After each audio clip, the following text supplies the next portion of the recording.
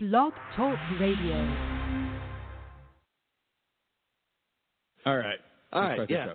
You guys want to start the show? Let's start the show.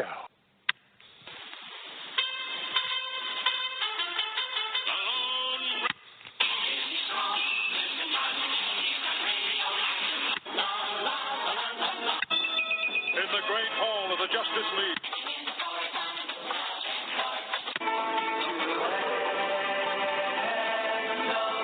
Looks like we've got him right where he wants us. Maybe not. Nice try, Firestone.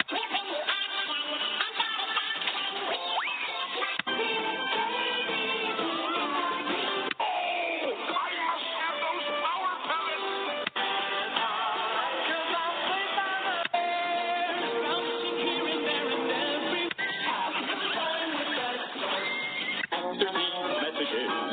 We'll be right back. I can't find the sugar.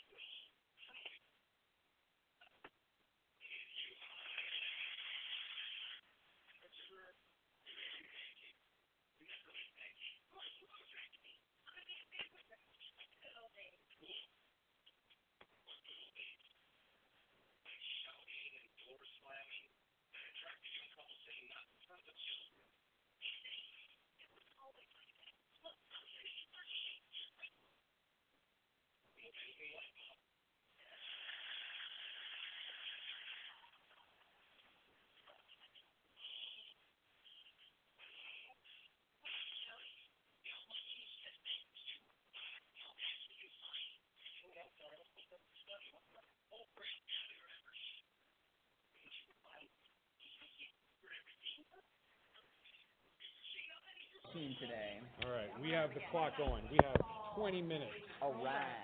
That's all the memory I have in that thing. All right. So we're talking. Is it Chris Villian?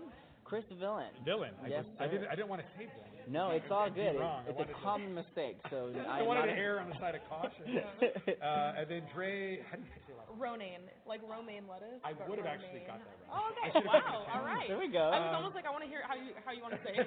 Romaine. And you are the one that's in that awesome show. I was on Todrick.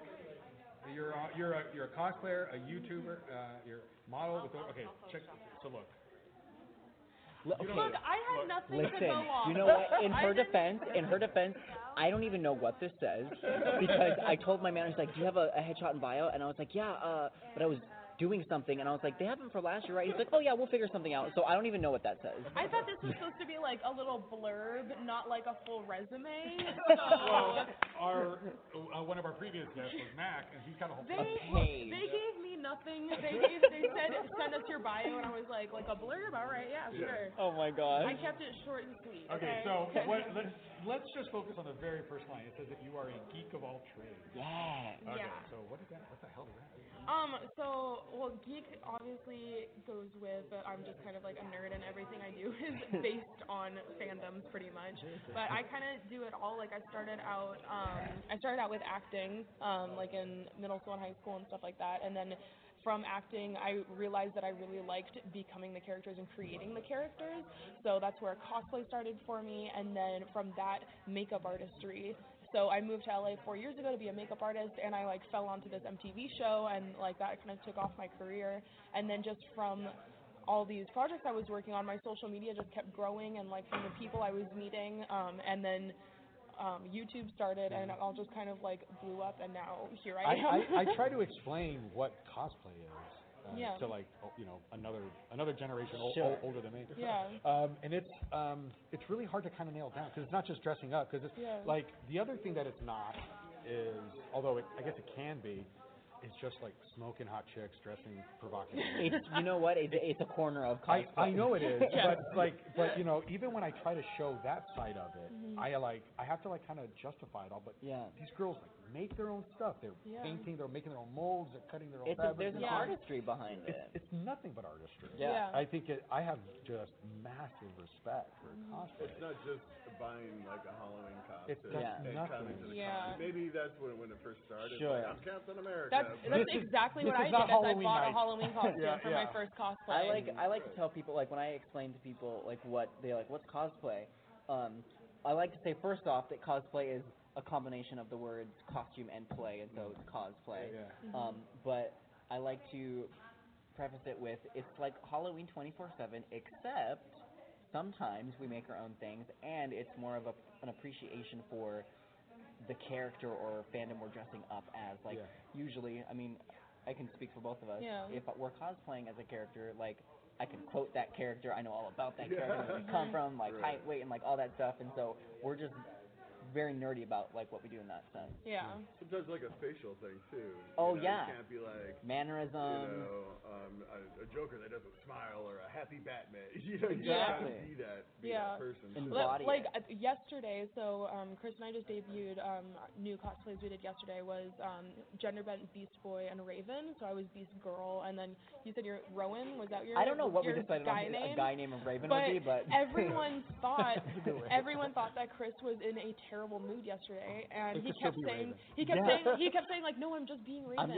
Raven is really upset and just kind of just like cold and like whatever. Yeah. And everyone kept saying like, are you okay, Chris? Well, it's very opposition to my character normally because I'm very like a happy-go-lucky like weirdo, and so the fact that I wasn't, I think, just smiling period, people were like, oh, what's wrong? Because you actually like part of the play part of the costume part is you become them. Exactly. Yeah. And so you kind of embody those things. We saw Spider-Man, a black suited Spider-Man, and he was sitting in the front, right next to one of the old gas lamp lights posts, right?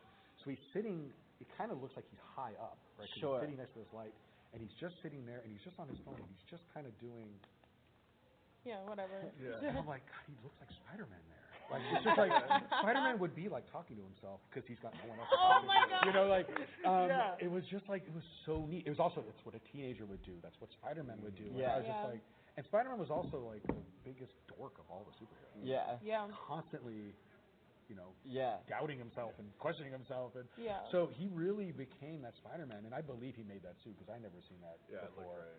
It looked right. I feel like an outsider coming into like a convention like that's like one of the big appeals is that you don't realize going in. It's like you get the play aspect, the character role playing stuff, and people are like, wait, it's so cool. Like I felt like I met Spider-Man. That's got to be the biggest draw of it. And then also you guys get to become these people for a little bit. It's got to be really empowering. And the other thing too that we were big supporters of I think it was called Cons for Consent a few years back, which was basically this kind of movement that, just because we're dressed up doesn't mean that you can just take pictures of us whenever you want to, or just come up and look come up and just throw a hand It's like really important. It's really important. How do you think that movement has done over the last few years? I think just from, it's hard for me because like as a female cosplayer, I don't do a lot of like scantily clad cosplays. Not because I like wouldn't, just they're some of the characters I've cosplayed just don't happen to be they happen to be wearing clothing. So I don't get a ton of like the creepy guys. I get them every once in a while, but I feel like it's so much less than like friends of mine who do more revealing cosplays. Like after a con, they'll just be like emotionally drained. Like I had to like get away from like so many like creepy, obviously it's usually men, and it's hard because also if you're like a well-known cosplayer, you don't want to be like can I swear or no swearing? Sure. Okay. If you're like a well-known cosplayer and a guy comes up and like touches your arm, like you don't want to be like get the fuck off me, like because it's like you kind of have like to be professional and like so you're trying to be nice about it, and like they never get the hint. So luckily, usually like we're here with our friend Tyler also, or like one of us, if we see something happening, we'll kind of swoop in and be like, hey, like hey, why don't you take a picture? Why don't all of us take a picture? Or like, oh god, we got to go to that thing, like we have that panel we got to run to. So that you guys have he's kind of the cooler at the casino. Like people are starting to win. He comes and just kills the table. But I definitely, I obviously the cosplay is not consent movement is getting people to talk about it. People are more aware of it, and I think a lot of times the guys that are doing it don't realize that they're making these women, or like even men, it happens to men too, uncomfortable by doing it. So being vocal about it at least hopefully is being like maybe don't do that. Absolutely, maybe don't do that. We had covered this years ago, and one of the themes that came out of this particular episode was just like, just going way back to when I was a little kid, and your mom tells you, don't touch girls, right? Don't. It's as simple as that. It's just really like, don't do it. Like get permission. Or, I feel like it's interesting, especially because the cosplay community and the convention community, there's this the crowd that it draws usually tends to be intermingled with a lot of people that aren't the most socially inept, you know what I mean? Absolutely. And that maybe aren't used to they're crowds. A little clumsy. So there's a weird balance of like there are people that are like very ignorant to the norms and like if they're making people uncomfortable, but then there are also people who very much take advantage of it. So I like that the movement is becoming a bigger thing and is a topic of discussion because it just gets people to talk about it. And I think even from when I started cosplaying, it's only been like I started cosplaying in like 2015, and just over the span of like these last 3 years, just like interactions between like, hey, is it okay if I put my arm on you? Is that okay? Like for a picture, like I ask everything.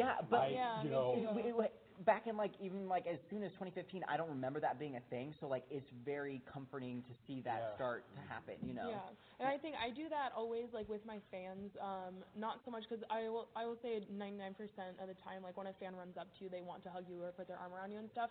But I always start off with I'm always the first one to say like, hey, is it okay if I hug you? So it puts it in their mind like, oh, maybe I should ask. Start asking. But then smart. also I do that just because also sometimes people have like sensory issues where if you touch them, it's like triggering to them some way. So even like from it sometimes is like a mental like disability type thing also. So just like asking before you hug somebody or put your arm around her, like, hey, can I put my arm around you in this photo? Is that okay? Like, it's not weird to ask that. Like, it's super chill to ask that. You can never ask enough. I mean, I feel like if anything, you come off as being like very nice. So like, that's the only thing you'd have. What's to the fear. worst thing that could be? What could happen for being nice? Yeah. There's no bad side. Yeah. And you know, like there's also like going back a little bit to what you said earlier about how you don't see it as much. Mm-hmm. In a way, and I don't think. I mean, this is the way that I'm kind of hearing it, so it's not your fault. No. But like, you know, in a way, what it's kind of doing is saying that if you dress more more revealing in your costume choice and your character choice, that it somehow, I guess it would objectify you more. No, but also like it's just like, why are you treated differently because your character choices are some, and then the other ones that are more revealing, it's almost more acceptable that they're going to get harassed more. And I love you for saying that. No, that is something that people need to talk about more. It's like, okay, just because I'm showing like a crack on my chest, that means that you can come up and like grab my ass or something. Yeah. Like that has absolutely like showing this. Everyone has skin. We all have skin. If you want to do weird, look, the internet's for that. Go do it on the internet. Like, don't do it in person with people that you don't know. You know, like you can see as much as you want anywhere. Yeah. And you know, and let's just clear this all up. And we're gonna have, we should. If there's one thing about this is that like women cannot objectify themselves. Mm-hmm. It's not possible. Yes. It can only come from the outside. Absolutely. Only. In this case, me, I can only speak for myself. Only Yeah. I have the power to objectify somebody. Mm. So I have to make the decision, or hopefully control myself enough. Yeah. I don't mean to sound like I'm a pariah. No. But like, an example. It's an example. But like, it's on me Yeah. to stop the objectification. It's Yeah. not on the person wearing, whether you're clad or unclad. Sure. Yeah. We just saw a Jessica Rabbit down there. Sure. Mm-hmm. Probably looked amazing. Atomically correct. Yes. Good. It was probably Stephanie. Actually, our friend Stephanie isn't anatomically correct, Jessica, so it might be her. I was just like, oh my goodness. Yeah. You can see people falling down as they're walking by, just kind of like. Yeah. But. And you know, like, of course, I mean, I'm a dude. I'm like, oh wow. Sure. You know? But yeah, you have to really trigger. It has to click in your head. Like, you know, that doesn't give you permission to do anything. Yeah. Obviously. She's super her space. I think some people get stuck in it because it's like we are all at Comic-Con, so like everything is based on like movies or TV shows where it's like you don't really see those people as not real people anymore. They're objects. Exactly, they are kind of objects. Yeah. Or even like people get confused because like at Universal or Disneyland, people are dressed up as your characters and that's their job to take photos with you. But it's like we're all just here to have a good time, and to have find fun. your community. Exactly, we're all just here to like be accepted and like chill with each other. Like I'm not here for you. Like I'm here for me. So I was gonna say like you said, because they see you at a con, they can come up to you. But if you look at like you see an attractive man, woman, and reviewing clothing at a bar or a restaurant, do you run up to them? Exactly. Yes. Or at anywhere, church, on the street corner. It's strange. That would be really weird. So I think if you get in that mindset when you go into a con, well, it's the same even thing, if you right? even if you were, you are going to ask. Yeah. You know, like that's kind of the big difference. Yeah. I would like to know, coming from the male perspective. Yeah. So have you seen this kind of stuff? Do you get treated badly? I was actually going to like see if we could slip it in, Yeah. but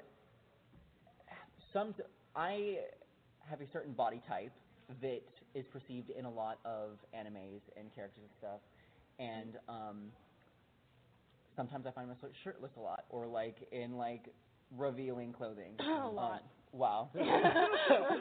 Oh my God, he's taking off his shirt right now. And these cosplays and these looks usually appeal to the LGBT community, and I've personally found like multiple times where like, why are you running up to me and like stroking my body? That's not something I've seen it happen. It's like the same rules, Cass. It's the same. I mean, I'm chill enough of a person to where like I understand like the misconceptions that's happening. So like I know where you're coming from. This does not make it okay, and please step away from me. Yeah. But it's still very much a thing that I feel like males experience. I don't think it's as much as a problem. And I feel like it's probably not seen as a problem with you. I feel like the cards are a little bit different, you know, and I feel like it's less likely to happen to men out of fear that I would react a certain way, whereas I feel like women are more pride upon in that sense. I think it actually just at the root of it, it's that I'm a dude that chicks generally don't want to touch me, so I would of course love anybody to come and touch me. Sure. So I think that's kind of it. You know, and it has nothing to do with whether you're attracted to or by the LGBT community. Sure. Because Terry Crews, I think is his name. He's this African American actor. He used to do. He's in Brooklyn Nine-Nine. Okay. Yeah, you guys. Yeah. Super buff guy. He's beast. Savage. Yeah. I think he was a linebacker. I think he played in the pros for a little bit. This guy is he's a god. Yeah. And he was sexually harassed.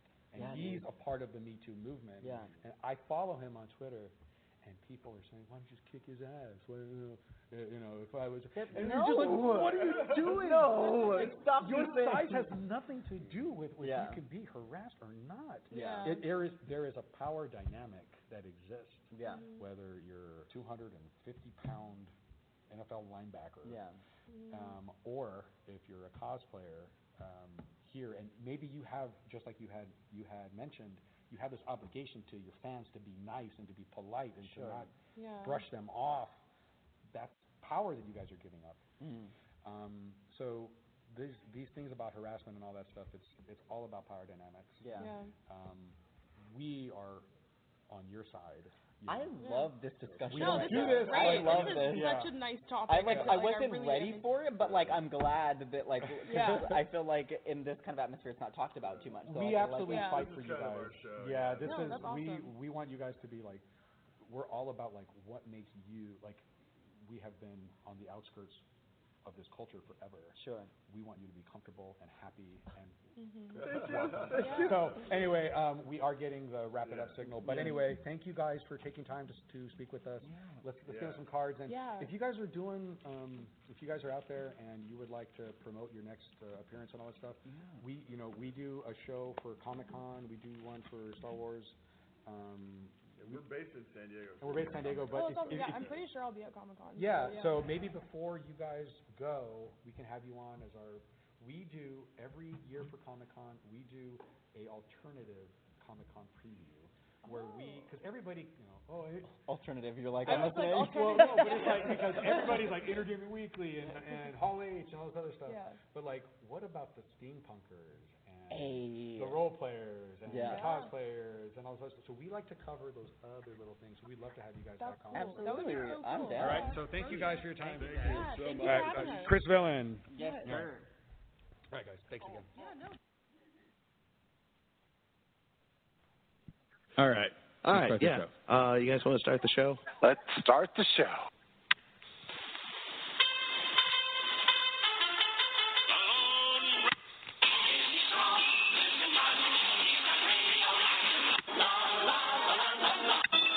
In the great hall of the Justice League.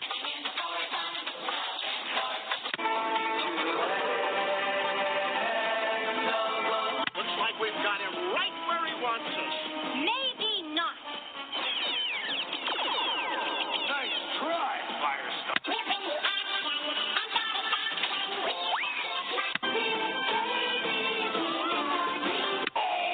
I must have those power pellets.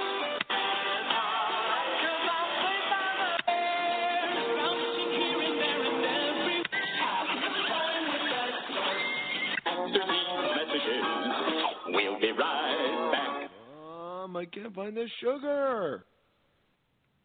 Good morning, everybody. Hey, listen, what you just heard there was an interview the esteemed Marquis got back at WonderCon with some cosplay experts. I'm being handed something right now Oh, yes. It was with the cosplay moderators Chris Villain and Dre Ronayne.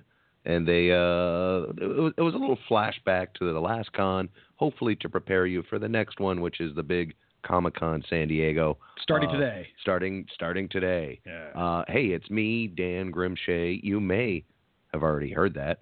Joining me is Marky. Say hey, Marky. Hello again, maybe. And also joining us, if the radio gods permit, we have from Open Your Toys.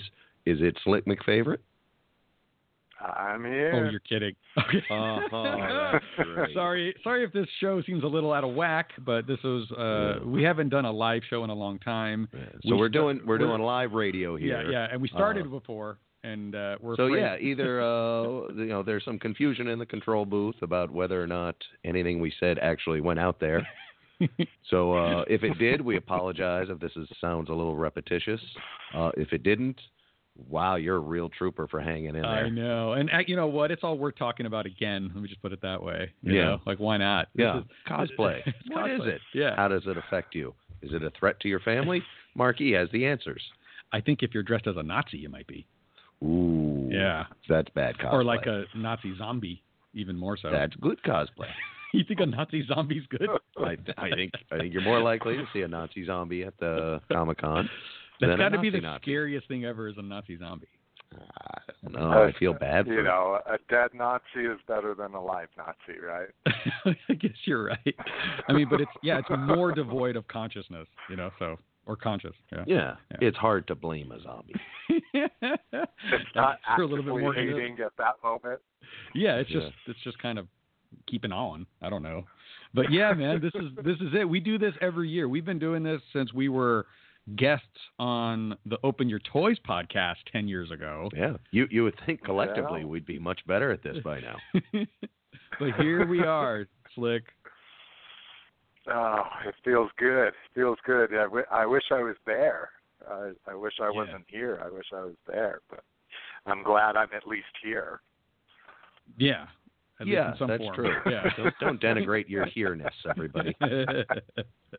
Well, we are here now, and then eventually we're going to be there. So tonight, meaning Comic-Con. Yeah. Tonight's preview night. This is traditionally this was the time where you got to just see the show floor. I mean, that's all that it was. It was, even when I first started going, preview night was still like people were still like setting up booths and stuff. Like it was. Really, it wasn't like this big. There wasn't a lot of pressure to like be there and be early and all this stuff. People just got their badges, just breeze in and out, and you kind of walked the show floor. Most of it wasn't quite put up yet, but no, there's already programming tonight. There's previews of the preview going on tonight. There's already going to be a lot of stuff going on downtown. So things have changed even since Slick's been here. So you wouldn't recognize it.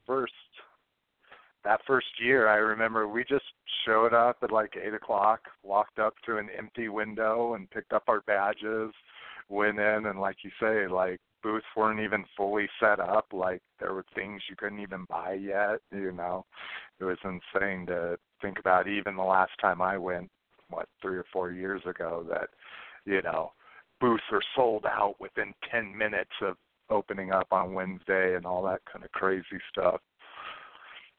Well, the preview night begins tonight, still hours from now. Mm-hmm. You two experts, when do you think the first Comic-Con line formed? There's already one for the Conan O'Brien Comic-Con, the CocoCon, I think is what it's called. So he does a series of live, I don't know if they're broadcasted, but anyway, they do a series of tapings for Comic-Con, and I think it actually is called CocoCon. That sounds absolutely plausible. It sounds, yes. And so, friend of the show, Holy Hobbits, is actually in line right now. So I don't know. I guess I don't know exactly how it's working, but they already got approved, I think, to get the Breaking Bad day.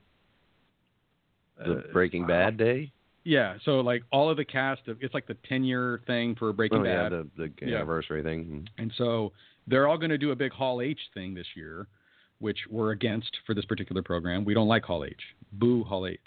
but they're doing a big Coco thing. We're inclusive here, Marty. Shut your stupid Nazi-hating mouth. You're right. And so they're all. So for some reason they're all in line right now. I don't know if this is for the actual seed or for I don't know what it is, but they probably don't either. Yeah. Well, in my text messages to them, the reason why they're going is for the pop vinyl, which is something that maybe our toy expert Slick McFavorite could tell us about. Did you know about these exclusive pop vinyls that the Conan O'Brien show has? What in the hell's a pop vinyl, Slick? I actually, they're the Beanie Babies of the future. All apologies, pop vinyl collectors, but that's what they will be. But no, so maybe get them at the Goodwill in a couple years. You know what I mean? Exactly.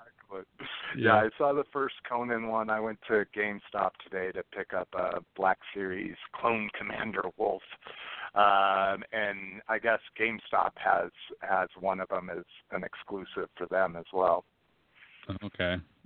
I ended up getting one last year at it was a DC Comics panel, like actual paper comic books.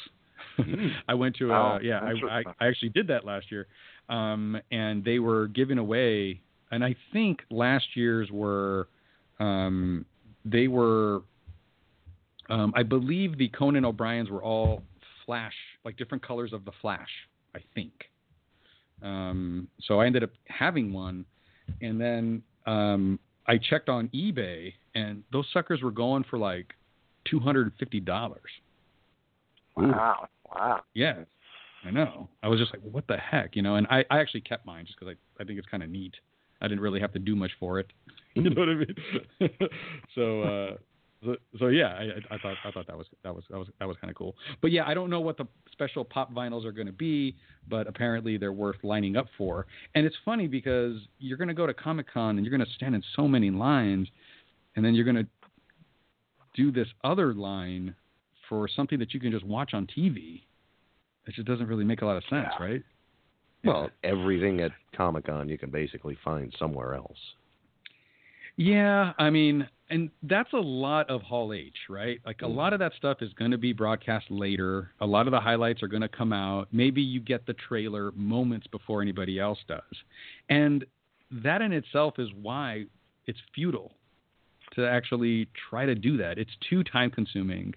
You don't have to really do that. And the reason why we're doing our Pop-Mecca San Diego Comic-Con 2018 Alternative Spectacular Preview Show is testify so that you don't have to go to Hall H. We're gonna focus on the subcultures of the pop culture. And what you heard, that interview, they were talking about the old cosplay. Yep, the old cosplay.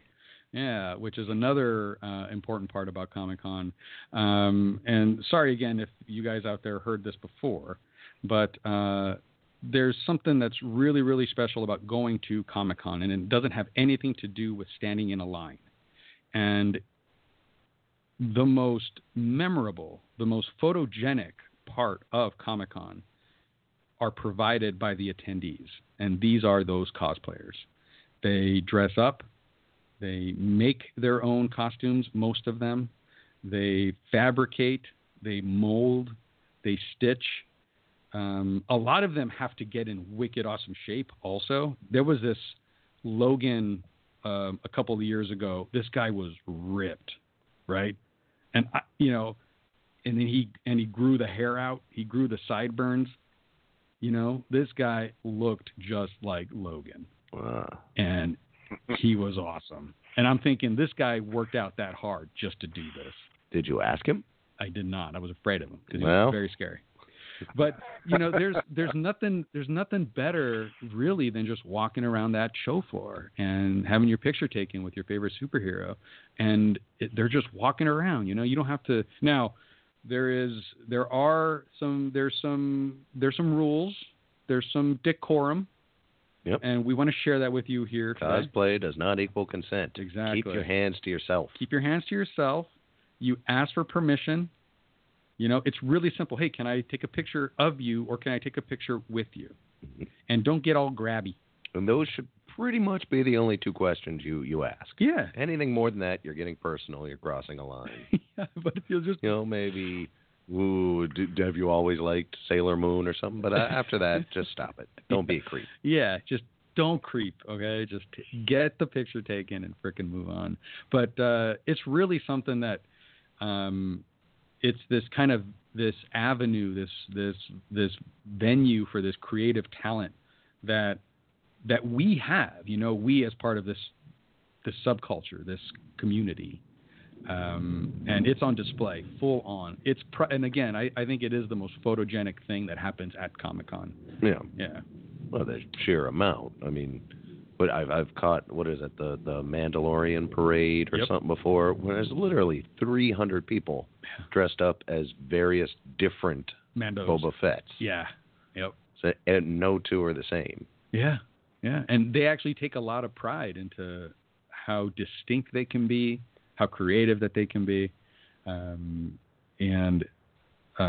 you just marvel at it, Mm-hmm. Basically. Good plug. Hey, Spiller,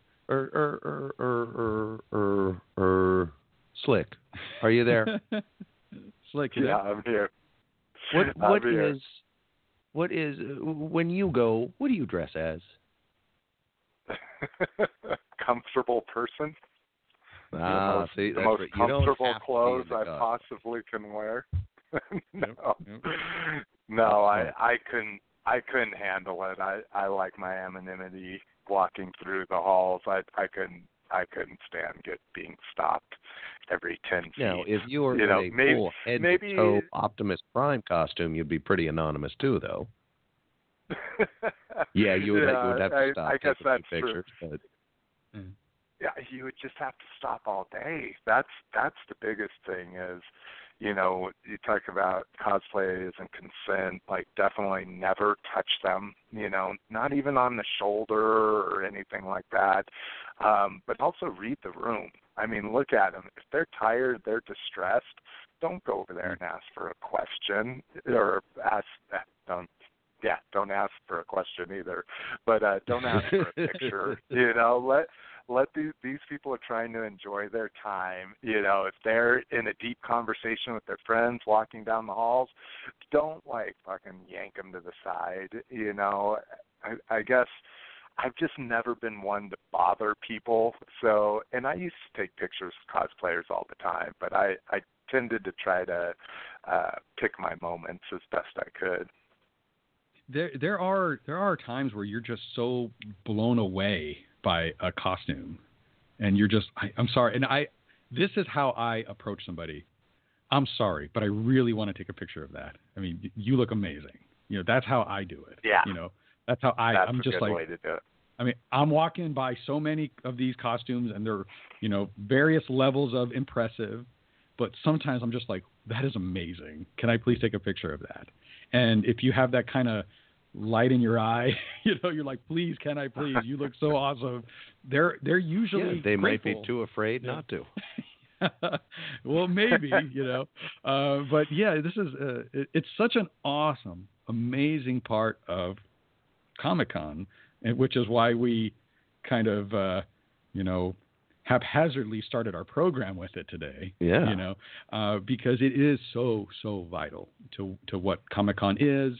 And it involves us, us as the collective subculture. So yeah. Now let's talk about something something that I actively love and participate in, and what our co-host can talk about, and that's the subculture of the toy collecting. Slick, what's worth getting this year? What would you line up for if you were here? There's not a lot, and I don't know if that's just my financial situation speaking, trumping my want. But this is actually one of the least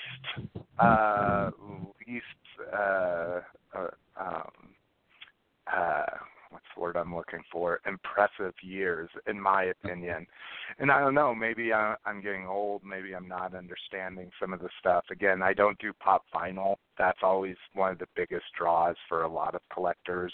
I mean, Funko does over like 100 exclusives. It's ridiculous, and most of them are pop vinyl, and people just go insane trying to get 80 different exclusives. But I have some favorites. Let's see. Super 7 is killing it this year. They always have some amazing kind of crossover exclusives. And one of them that I'm loving this year is they have the, what do they call it? They call it like the fanny pack of power or something like that. But it's a fanny pack that has the furry the furry loincloth of He-Man. So when you wear it, it looks like you're wearing the belt that He-Man wore with the furry underwear. So I thought that was a good like one. That. You know, as much as the kids in the 80s that already lived through the fanny pack craze don't want it to come back, that's exactly why kids are starting to wear fanny packs, because they know their parents will never wear them again. So yeah, fanny packs are coming back. Safe to, tight jeans are the same way. I wore tight-ass jeans in mid-school and never do it again. But now you're like the complete opposite now, Oh, yeah. My friends and I are just... Mm-hmm. Go ahead. Well, no, I saw on... we actually posted about it on the MattyPRadio.com site, but there's this cool... what's the He-Man alter ego character? Prince what? Prince Adam. Prince Adam. Yeah. So there's like this like exclusive Prince Adam. Have you seen that one where he's like smiling? Yeah. So that's one I actually pre-ordered because there was no value. They charged the same price for the exclusive as they did the pre-order. So by the time you shipped it to me, it would have been the same price. But this is amazing. They're calling it Laughing Prince Adam. And it is basically the standard figure that'll come out later this year, but they put this laughing face on him and a pink sword, and then made his box rainbow foil. And it's all an homage to a Four Non-Blondes viral video that they did with what's their biggest song. I can't even remember that. What's going on? Real high. And I said, yeah. The worst song ever. So it is, he's got it loaded. It's literally him looking like he's singing that. I know. We actually, there is a link on our website, MattyPRadio.com, and it's, hold on a second.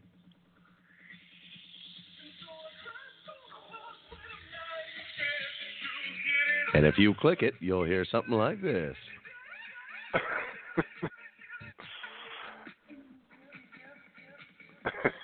So if you're a He-Man fan or a Four Non-Blonde fan or an animation fan, you owe it to yourself to check out that video. So that is one of the things I had to order. That was on the top of the list. And the only, besides it not being much more, is it's also being sold at Super 7's pop-up shop. So it's actually in the gas lamp district. Yeah.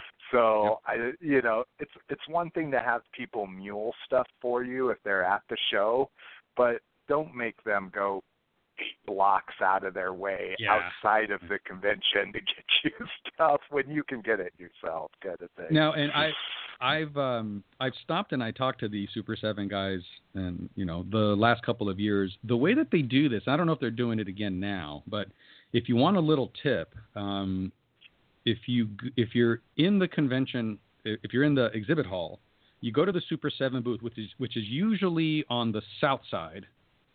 of the convention center. So it's closest to H. I don't know what side that is. Like I guess around G. I don't know. But anyway. So they're in they're in like the art toy area, that kind of.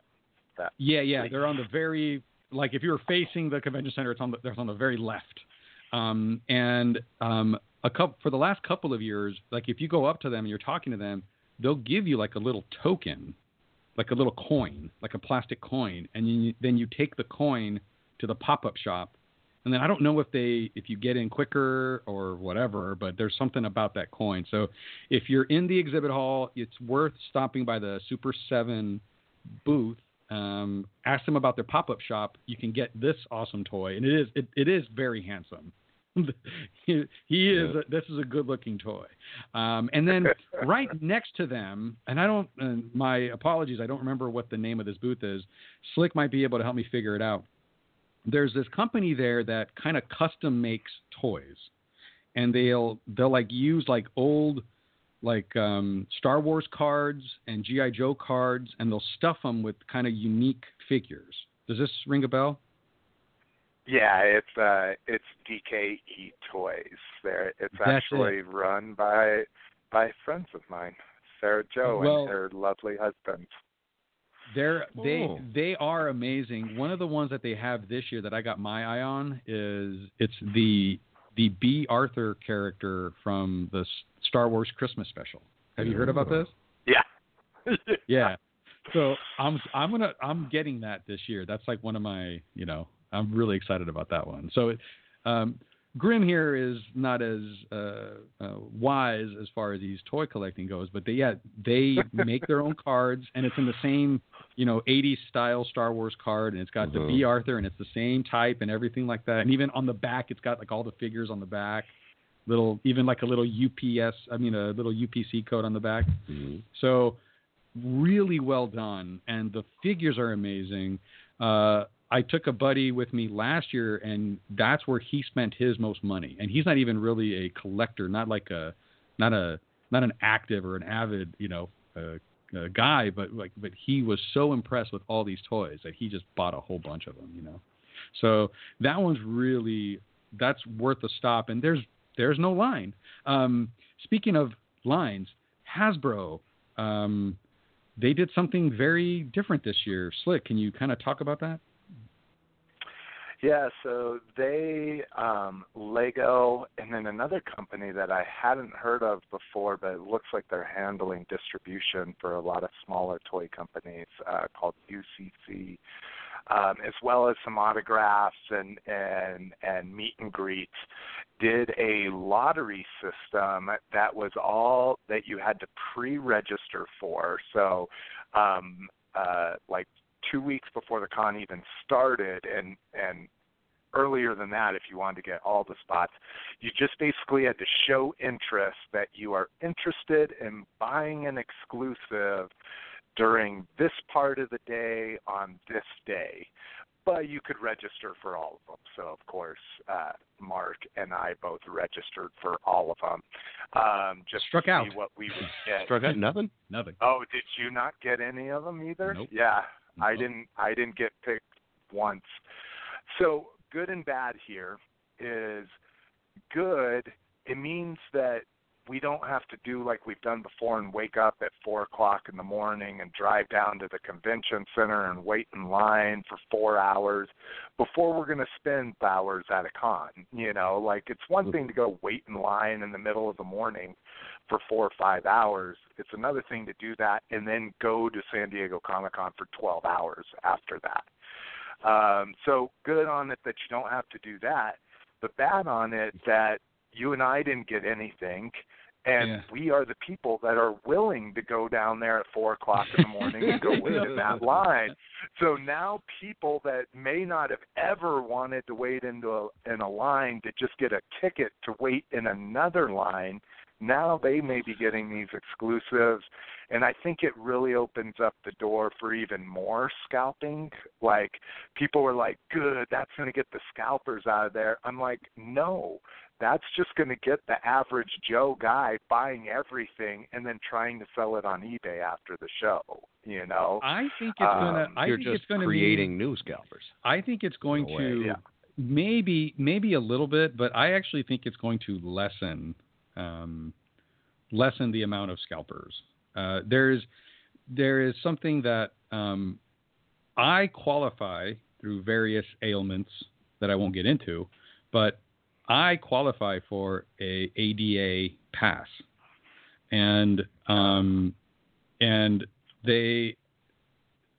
when you already, it seems like scalping is less offensive than whatever you're about to say. No, well no, yeah, well, no. This is it. Is that like when I'm there getting that registered, like it's full of young, handsome, and capable people, all with the same thing, because you handsome?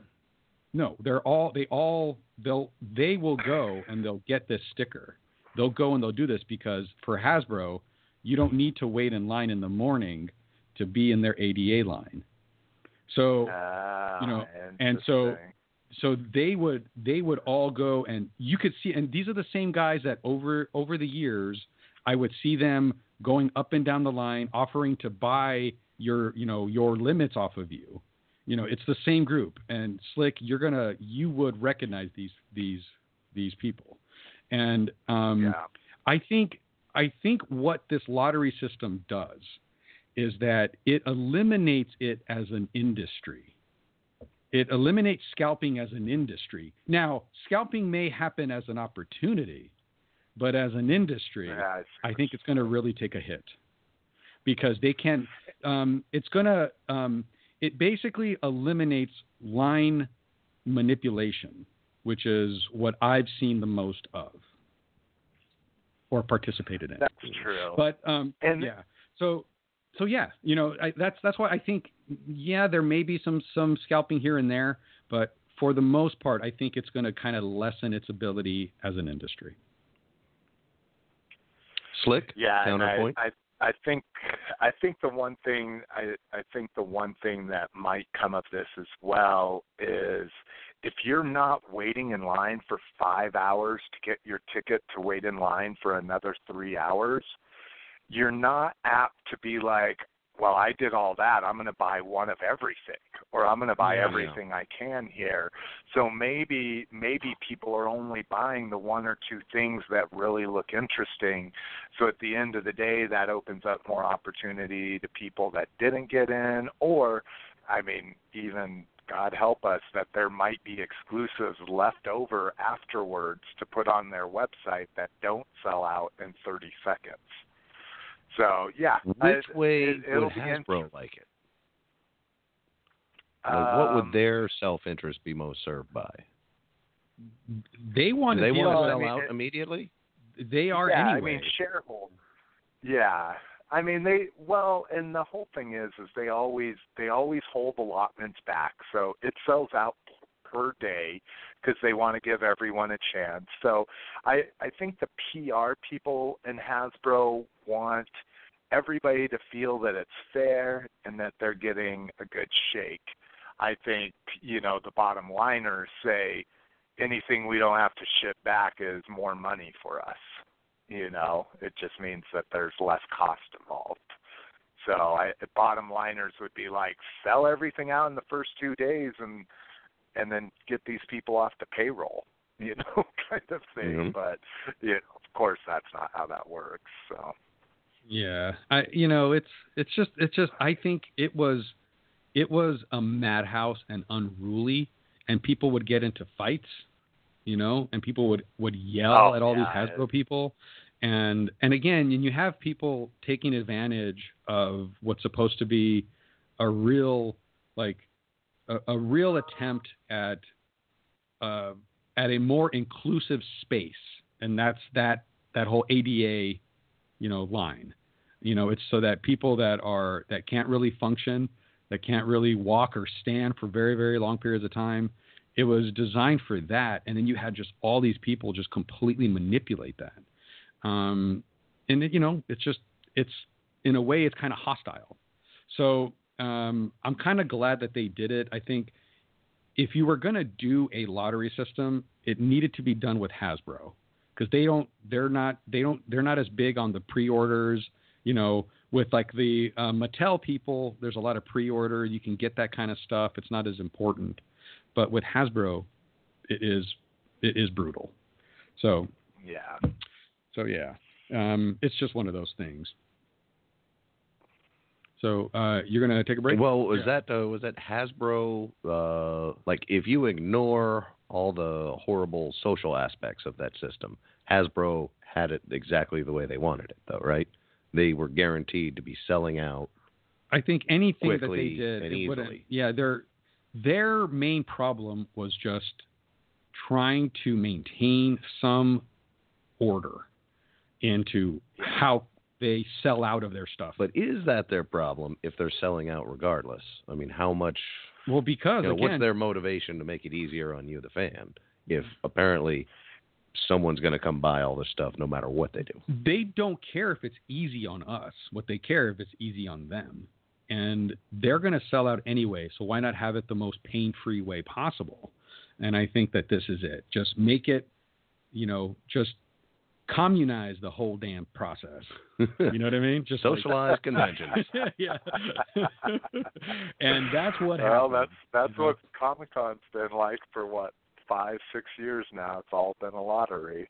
So unless you've been going, I mean, that's one of the beautiful parts, that good and bad, that if you've been going all along, you are able to get your tickets almost guaranteed every year. It's the people that opt not to go again. Their spot, it's like season tickets.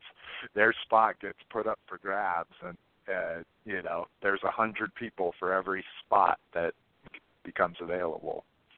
Well, and this is another thing, is that, like, if you were one of the lucky ones to get drawn for the Hasbro line, for example, you have to have your ID, and if you use a credit card, it has to be your credit card that matches your ID that matches the winning pool.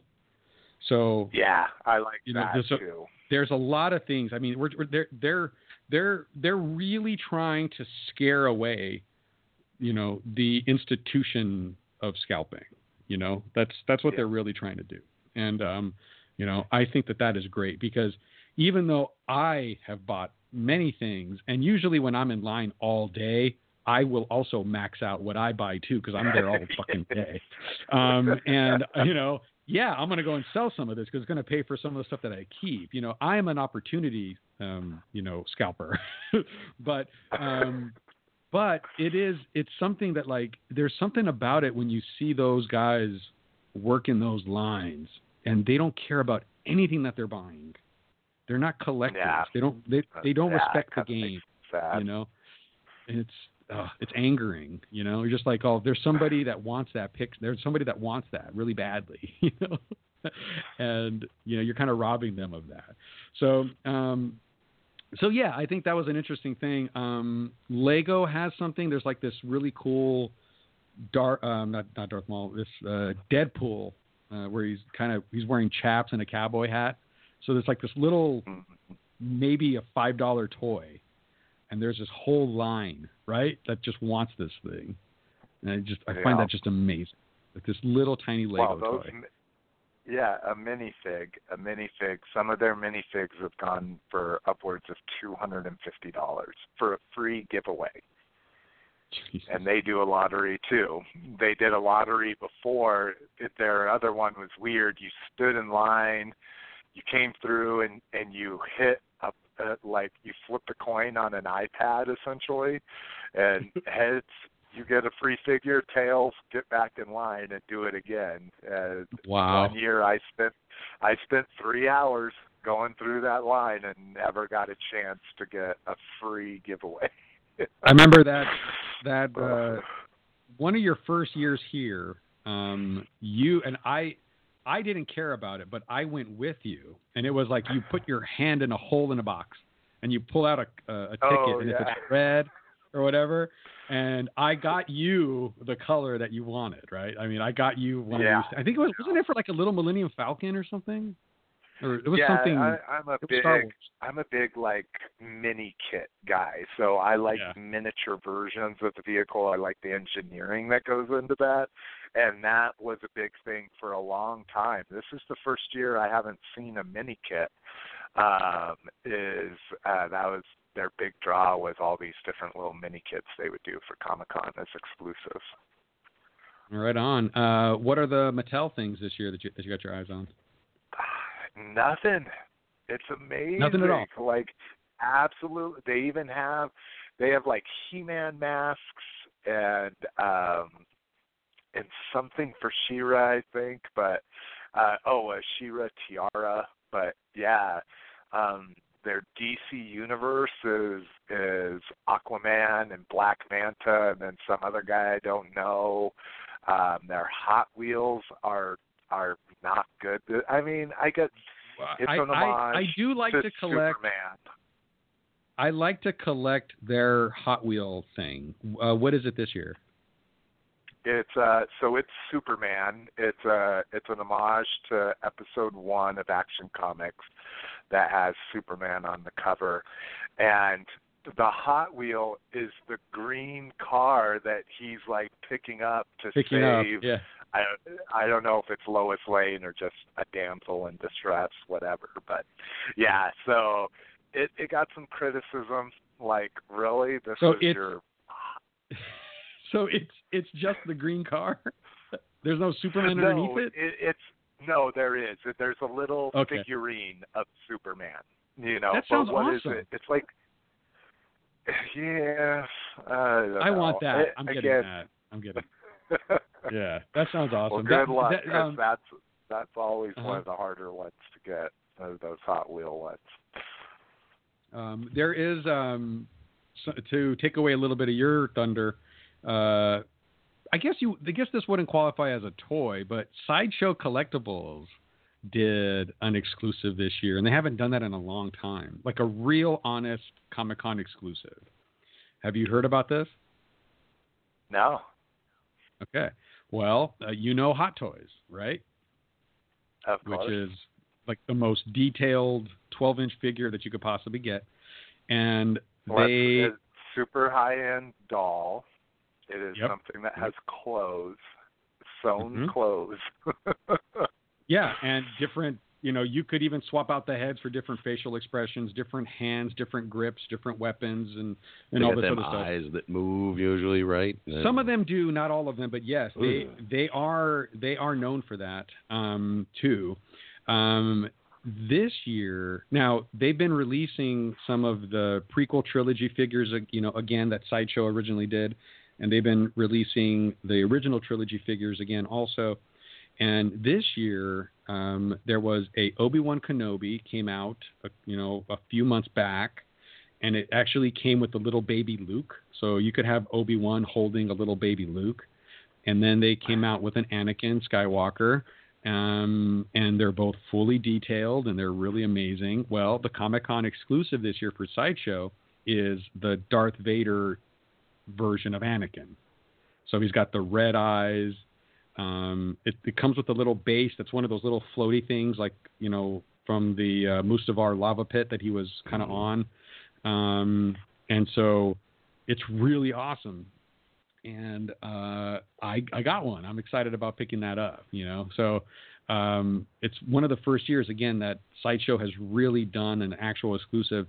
The last time, and I don't know, I'm only going by memory of what I have in my closet, but I believe the last time they had a real honest-to-God San Diego Comic-Con exclusive was the last Anakin Skywalker Darth Vader version that they had. And we're talking that's like 10 years ago. It's been a long time. I remember they had like a Cobra Commander, around that same time. They've had, that's one of my only dolls I own is a Crimson Cobra Commander, so a Cobra Commander in red. Yeah, and that was a Sideshow thing from Comic-Con, right? Yeah. Where you're allowed to pre-order and pick up there. But yeah, you're right. Yeah. I didn't realize they had stopped doing exclusives. Again, just because they don't carry. it's just like they don't carry a lot of my stuff, so. Yeah, well, yeah, and then a couple of years ago they had a unpainted R2D2 figure, which was you were able to buy it there, but you could buy it off of their website. It wasn't like specifically exclusive from Comic-Con. So they have sold stuff there fairly recently, but it wasn't exclusive. And Sideshow, over the last maybe 7-8 years, has not sold anything there. It's just a show. They don't sell things there. They don't have product. This year they do, but you had to have pre-ordered it, and it's just you have to pick it up, and it has to be you. You have to have your ID, and you have to pick it up. So I'm really excited about that this year because I'm a big collector of the Hot Toys line. It's the one, it's the one Star Wars thing that I'm trying to be a completist on, and it's getting very expensive. But I really enjoy those figures more than anything else. So I'm excited about that. But yeah, I think we beat that one to death. Huh? Any other collecting? Yeah. Well, if you're talking to me and Grimshay, no, I'm not getting anything this year. What if they have a Han Solo blaster? I'll take it. There you go. It's easy to move my needle. Slick, is there anything else if money weren't an object? Your one dream exclusive Comic-Con, what?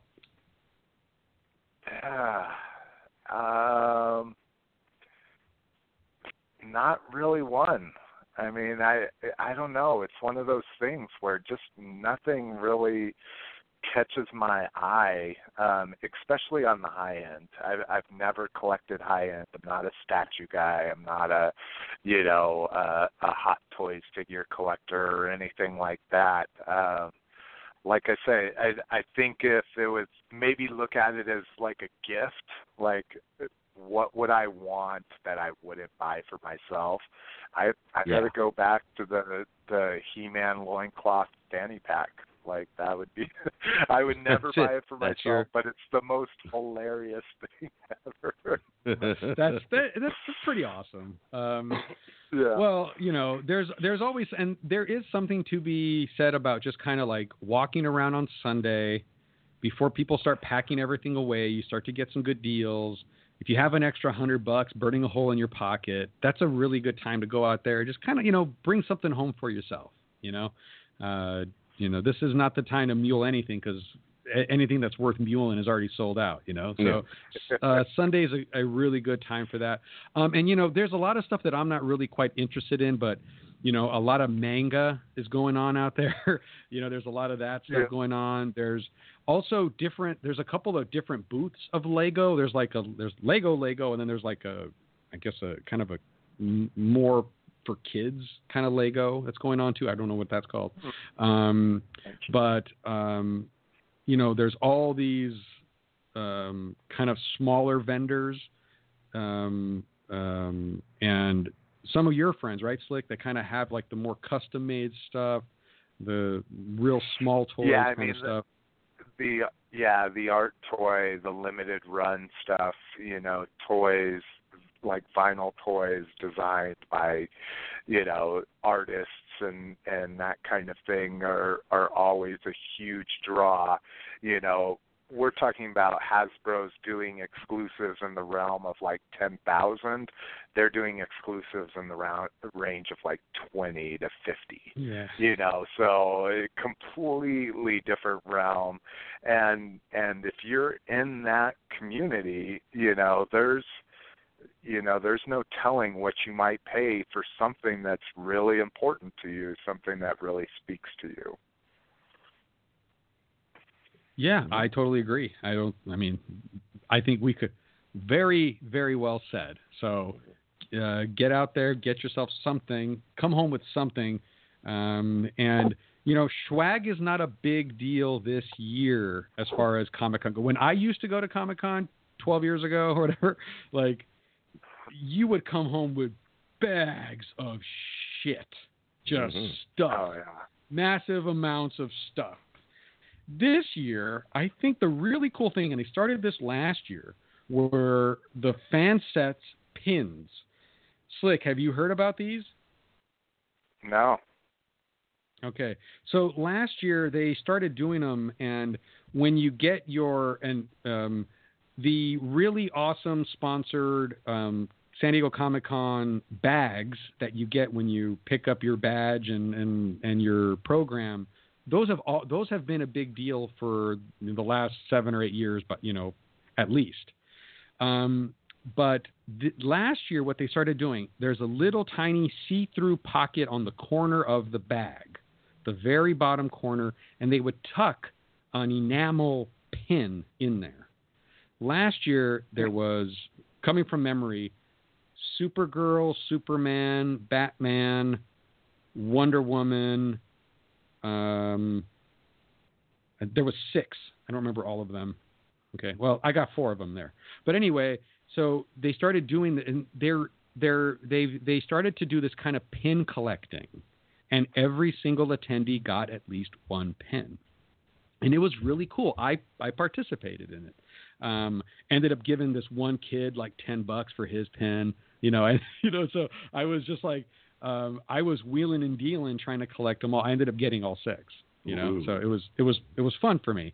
This year there are 1, 2, 3, 4, 5, 6, 7, 8, 9, 10, 11 pins plus a bonus mystery pin. And they include the lights of Batman, Flash, Green Arrow, Catwoman, Harley Quinn, Wonder Woman, Superman, Joker, Black Lightning, and Robin or Nightwing. I don't know which one this is. And the Martian Manhunter, and then again a mystery one. And so when you pick up your badges and as you walk in with your badges and you get checked in and you pick up your programs and your bags, look at the bottom right corner of your bag and you're going to see one of these hero pins. This is the highlight of swag now. And swag, remember, stands for shit we all get. So we are all going to get pins and trade. I got my eyes on the Harley Quinn and the Joker. They're so handsome. I cannot wait. If you guys want to take a look at these, they're on the Matty P Radio website. So mattypradio.com. Go to our Comic-Con section. We have them. And then there are some that you can buy. There's like a series. I think you have to go to DC Comics. It says in the article, but I haven't read it. But there's Firestar. These are comic book versions of Black Lightning, Green Arrow. What's the name of Superman's dog? Krypto, right? Yeah. I think it's Krypto. Yeah, Krypto, Flash, and Firestar. So, swag used to be, that's what you would come back with. So now they're kind of, swag is a lot smaller. It's a lot more collectible. It's a lot more meaningful. There's these really cool pins, and that's what they have going on this year. Now, as we kind of transition here,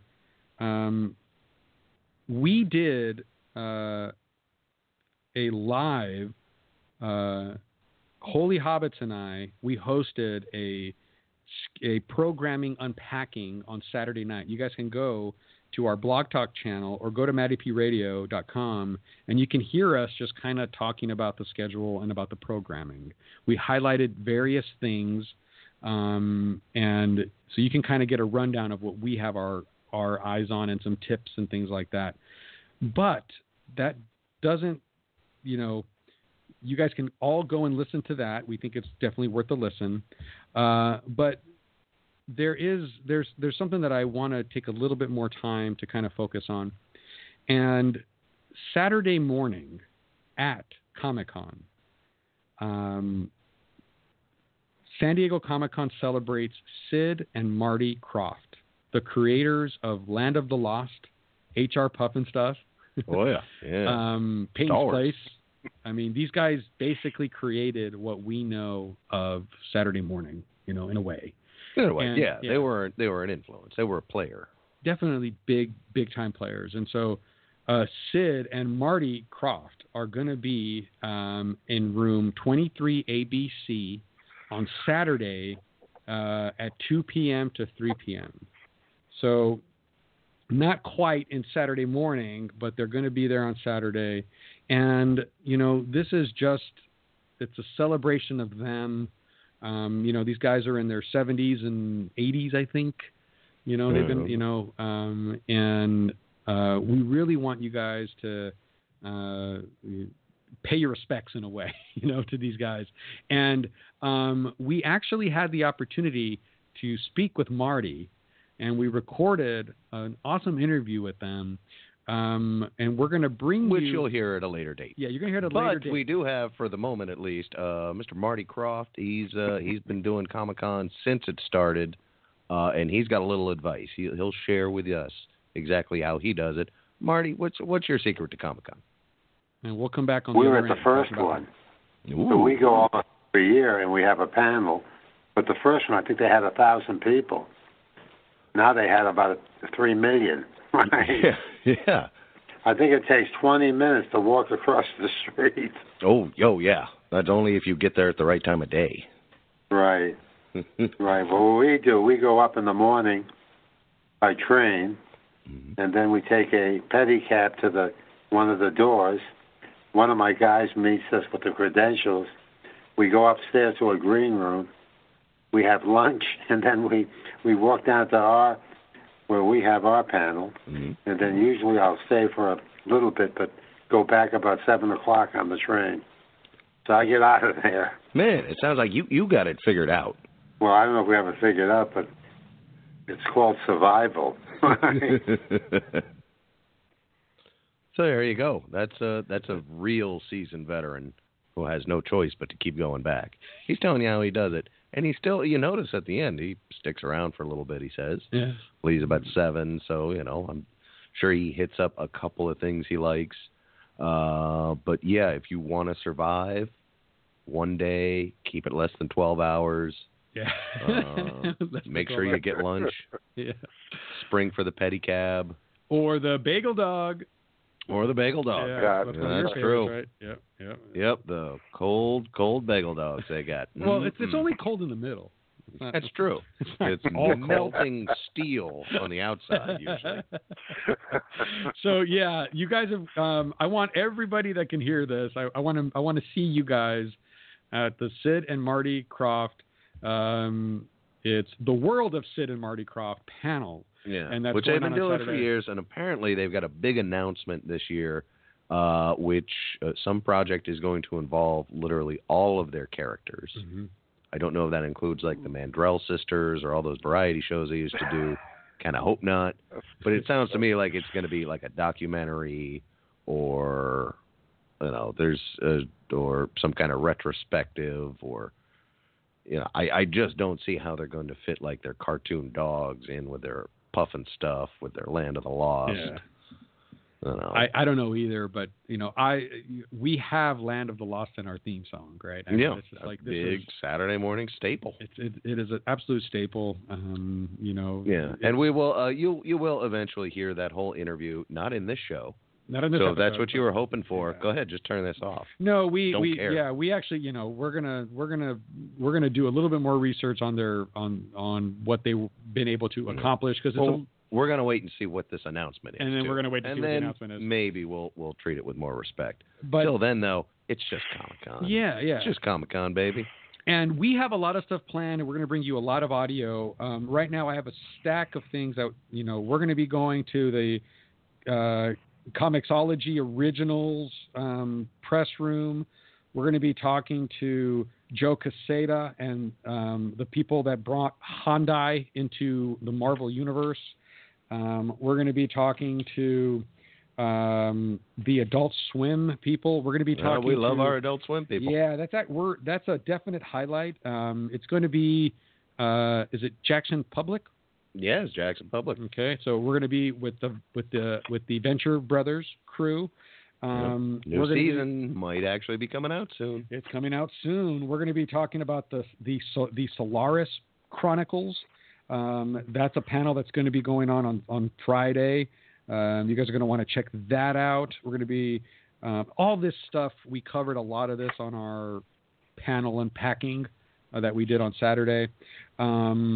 We're going to be the other thing. The Star Trek Discovery panel We're going to be able to go to the press room for that as well. So we're going to bring you some audio for that.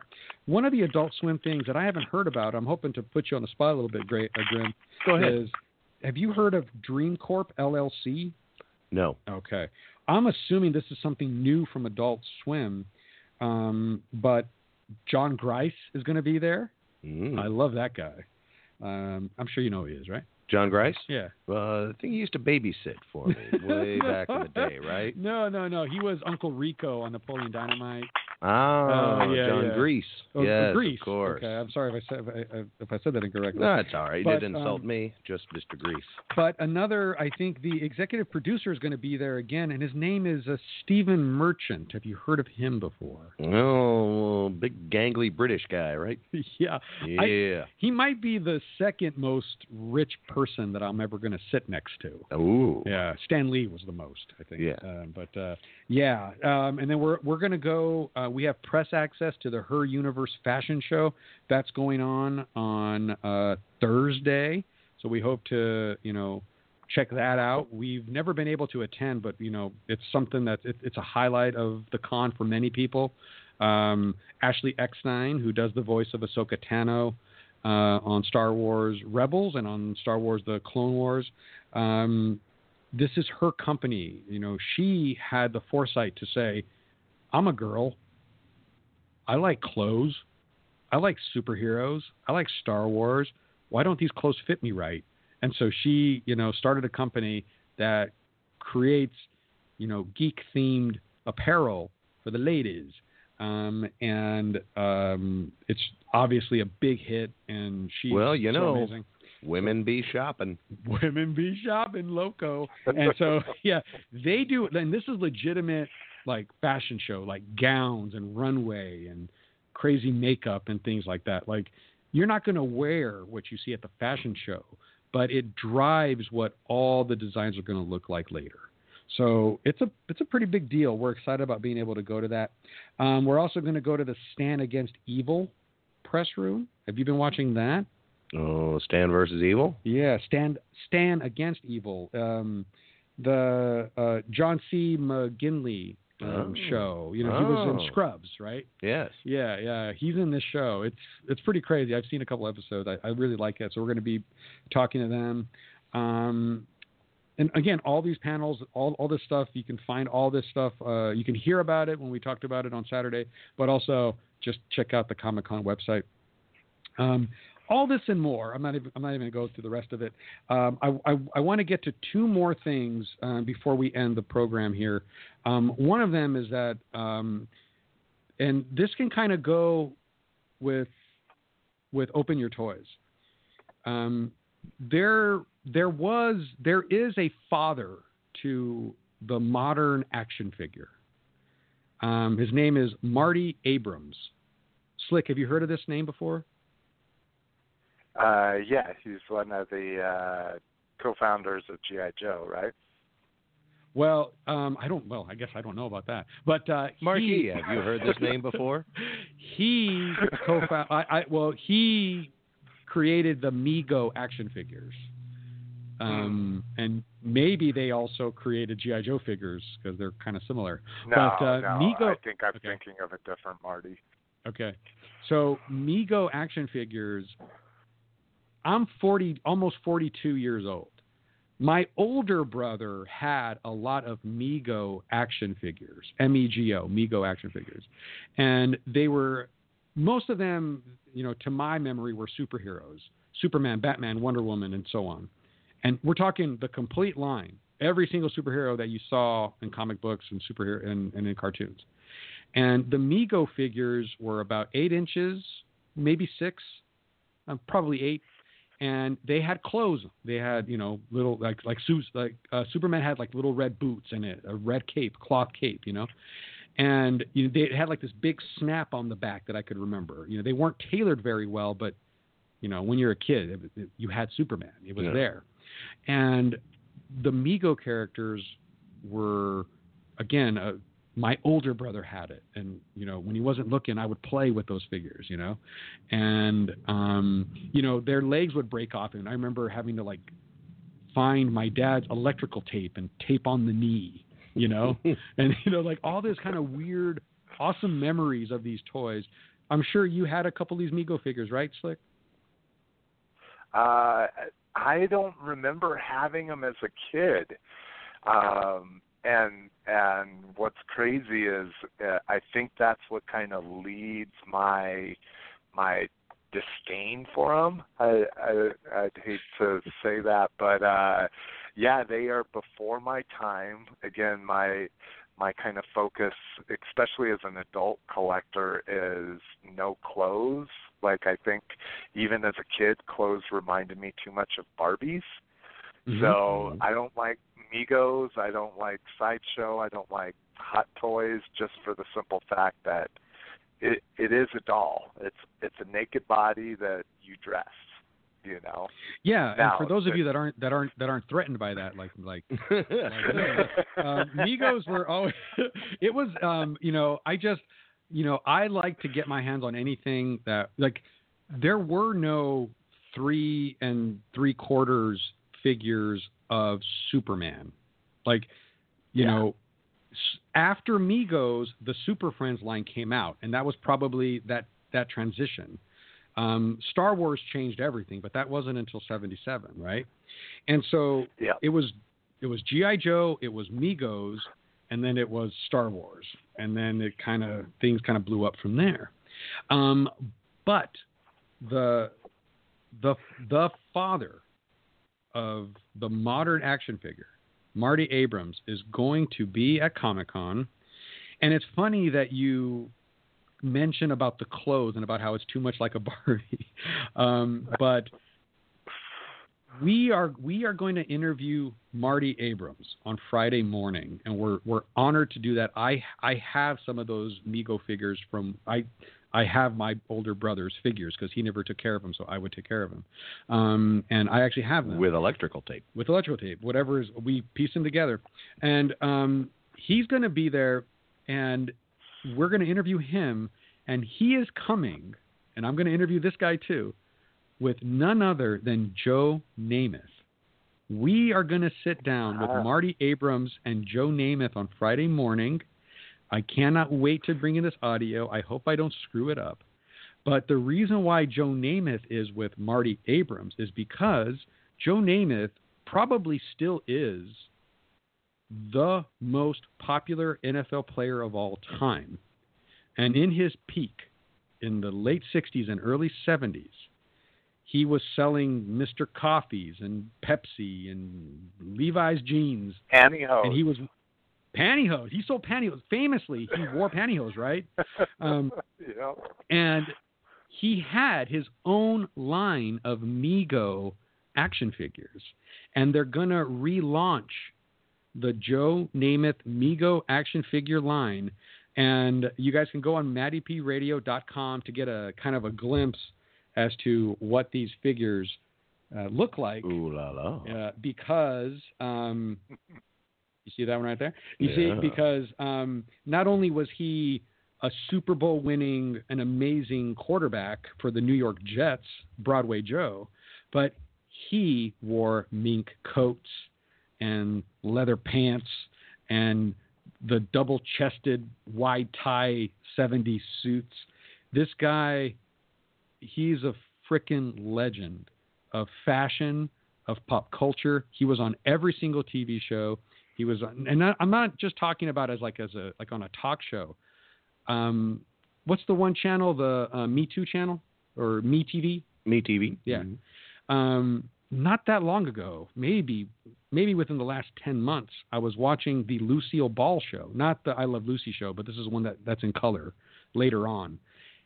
Joe Namath was on there as like an actor, right? So this guy. He's famous for a cameo on the Brady Bunch too. He was on the Brady Bunch too, absolutely. So this guy is, I mean, he's that transition from jock to geek or whatever you want to call it. No, yeah. But he was a part of pop culture like no other sports figure has ever been. Maybe McEnroe, I think, could maybe kind of lean into that a little bit. O.J. Simpson, before the trial, he was a huge pop culture part. Joe Montana, if you want to talk big NFL quarterbacks. Unfortunately, I think he's got Joe Namath beat. I think you have a point on O.J. Simpson, sadly, because he was in the Naked Gun movies, and he sold all. And that he stuff. was shilling all kinds of stuff on TV. As far as former NFL quarterbacks that were acted in television shows and that sold coffee, that sold Mr. Coffee, and Joe Namath, king of the pile, and that didn't kill anybody. Joe Namath, I think, is the most famous name out there. And so we're absolutely honored to be able to talk to him. They have a panel. This is announcing the relaunch of the Mego Corporation. This is going to go on Friday, July 20th at 1 o'clock. We are going to be there. I will have already talked to Joe Namath by then. And with any luck, we'll be able to bring that audio to you. So we really want you guys to see that.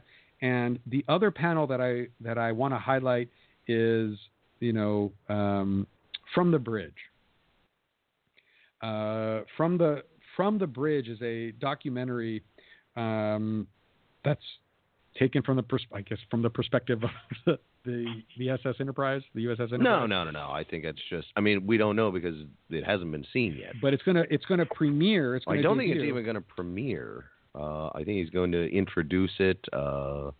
It's going to be on July 19th, which is on Thursday, Ballroom 20, so that's the second biggest room, and that's at 10 a.m., and some of the panelists are going to include George Takei, who narrates the movie, I believe. Who narrates the movie, but Nichelle Nichols is going to be there, and this is going to be Nichelle Nichols' final Comic-Con appearance, not just San Diego Comic-Con, but this is the last time. This is her final panel. Huh? This is it. We interviewed her at WonderCon a couple months back, and so we're honored that we got just in time. We got in there. Mm-hmm. But this one's going to be the panel itself is going to be Greg Grunberg is going to host the panel. And it's going to have Nichelle Nichols, Rod Roddenberry, which is the son of Gene Roddenberry, Carrie O'Quinn, Tom DeSanto, and the director Spencer F. Lee, who we had the honor and privilege to interview last week. So we're going to end the program with his audio to tell you all about it. But this movie looks great. It's a documentary covering just what the geek culture does to the pop culture, and how they kind of keep each other going. That's my understanding of it. All you got to do is talk to Spencer F. Lee to get a better idea, and I can arrange that. I would love that. So before we start that up, I just want to say thank you to everyone listening. Hope you're going to have a great Comic-Con this year, 2018. I hope you get into Hall H if that's what you want. Yeah, sure. I hope you just have a rewarding experience. I also want to take this time to thank Slick McFavorite from Open Your Toys. God bless you, sir. Thank you so much for joining us. Thank you, guys. It's always a pleasure. I love doing this. Like I say, I wish I was there here. Oh, we wish you were here too, brother. Well, one of these days, after you get a job, you can ditch it and come on out here. All right. This is your last chance. If you want to plug anything, Slick, are you any cameos in big movies or TV shows you're in? You want to let people know about? No, you can check out my podcast. We're dedicated to the 4 greatest action figure franchises of the 80s and all time, in no particular order: Star Wars, G.I. Joe, Masters of the Universe, and Transformers. You can find us over at openyourtoys.com. Or if you're a toy person, you probably know Facebook is kind of the place to be right now for toy groups, buy, sell, trade groups, that kind of thing. You can find us there at facebook.com/group/openyourtoys. Awesome. And and by the way, you must be excited because that Netflix series, The Toys That Made Us, finally included that 4th missing property. Which in was its what? second season. What was it? I want to say it was Transformers. Oh, okay. It has to be No, Transformers. what was it?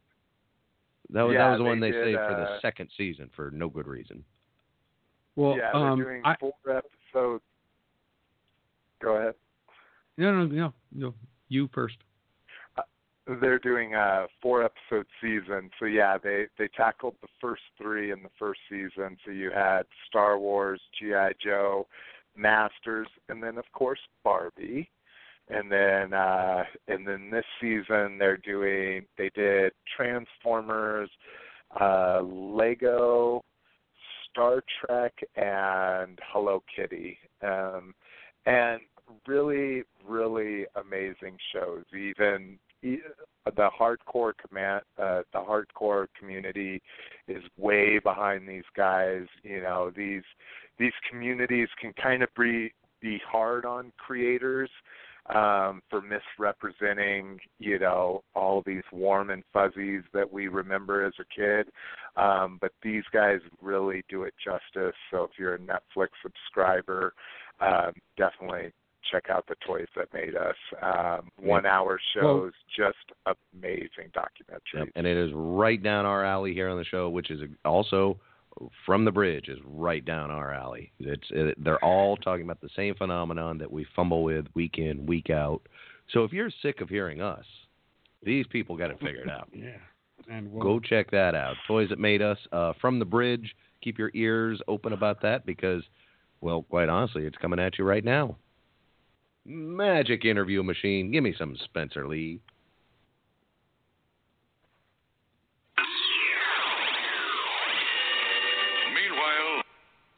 And hey, everybody, thanks for joining us. It's me, Dan Grimshay, and joining me is Spencer F. Lee. Spencer, how you doing? I'm doing great today. How about yourself? Oh, wonderful, wonderful. We're gearing up for Comic-Con, which I know you are, because you've got your own movie you're premiering there. That's big boy stuff. Congrats. Yeah, thank you so much. You know, it's very, very exciting. I'm in Los Angeles right now in Hollywood, and we're designing all kinds of fun things for Comic-Con next Thursday. We've been working on the design stuff for a while, but we're signing off on things right now. I've been working on this stuff, and my team has, my artists for a while, but now we're at the stage to where we're looking at everything and saying, okay, we're going to share this, we're going to share that. You know, we're making the final selections on what we're actually going to share with everyone. And we've got some really cool stuff to share with everyone. We're all so excited. It's ridiculous. It's a lot of fun. Yeah, you've got, and for those of you who don't know, the name of the movie is From the Bridge, a documentary about, well, I want to talk about this because we, here on this show, we cover, you know, kind of the pop culture fandom, you know, worlds. And we've been doing this for a few years, and every time it comes, you know, like I should explain it to somebody, it's like nailing jelly to the wall. I mean, you know good fandom and pop culture when you see it, but what are the right words to describe it? Well, you know, gosh, I do see your conundrum on that, you know, the right words. So, and I've been working on finding the right words myself over the past 4 years that I've been working on this documentary.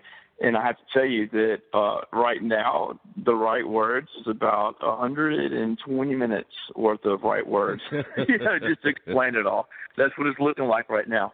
But I'll try to really to break it down kind of simple. You know, for me, I'll tell you why I made this movie and what this movie is about for me and what I'd like the audience hopefully to take from it. But, you know, I've said this so many times, but I was a few years old, you know, and the first movie I ever went to, my mom took me to see Star Wars at the drive-in theater in Monroe, Louisiana. That's where I'm from. It's a little rural town in northeast Louisiana, kind of in the middle of nowhere. We're 100 miles away from the next biggest city, and that would be Shreveport. So I was only a few years old, and I guess Star Wars had made a big impact. Well, I say I guess I know it did. You know, it changed cinema. It changed everything with science fiction and science fantasy, and it was a big cultural impact. So I guess my mom, you know, she was a young mother, And she probably, looked over at me playing with toys or whatever I was doing and thought, hey, maybe it's time to take Spencer to his first movie, and here's this Star Wars movie. Everyone's talking about it, and it's huge, and it's going crazy. So my mom, I didn't even know what Star Wars was. I was probably like 5 years old, maybe 6, and so my mom takes me up there, and I think it was a Chevette hatchback she had, I believe. I might be wrong about that, but I think that's what it was. So we go up there to see Star Wars, the drive-in, and I watch it, and I remember just being really transfixed by it. I had never seen anything like that. I was like a few years old. I'd seen TV, but back in the mid-late 70s, where I was from, cable wasn't prevalent yet. So there was only a couple of channels on TV, and every night, I can't remember what time it was. Was it like maybe 11 or 12? Somewhere around there, you might remember this, but at the end of the day, programming day, they'd play the national anthem. Oh, yeah. And then they would have they'd have the color barcodes that would come up, and then that was the end of TV for the rest of the night. The TV, they wouldn't start broadcasting again until the next morning. Yeah, this was before even infomercials. It was just... like 9 hours of nothing but that beep and the color bars on every channel. You got it. Yeah, it was like now you see that and you think, is it a nuclear war? Is the broadcast stop happening? So that's the world that I came from growing up. There was no cable, there was no VCRs. If you wanted to watch TV, there was only a handful of stations, and like we're talking about, they only broadcast so many hours a day. Mm-hmm. So I think people today. A lot of younger people today that didn't grow up in that time period, they might have grown up in the internet age, the information age, so where it's like this electronic renaissance, information renaissance. They have their cell phones and their laptops. Well, I say they, but we have our cell phones and our laptops, and we have our hundreds, if not thousands, of cable channels worldwide. So there's like a plethora of information, everything, stories, news, cartoons, infomercials. It's all there. So, but the world I came from, and a lot of people in that time period, we just had limited television. We only had a handful of channels, and at the end of the day, 11, 12 o'clock at night, that was all she wrote. So seeing Star Wars was such a cultural experience for so many people, because of the limitations we had in that time period when it came to entertainment. Of course, they had tons of great movies. Star Wars was just one of many great films, but it was a film that changed everything, because up before Star Wars, and of course, we could have the argument that 2001: Space Odyssey was definitely an intellectual science fiction film, very intellectual. I love that movie. Yeah. But Star Wars came along and changed things in a different way. We'd had Buck Rogers, we'd had Flash Gordon, we'd had Star Trek, the original Star Trek series, we had Lost in Space.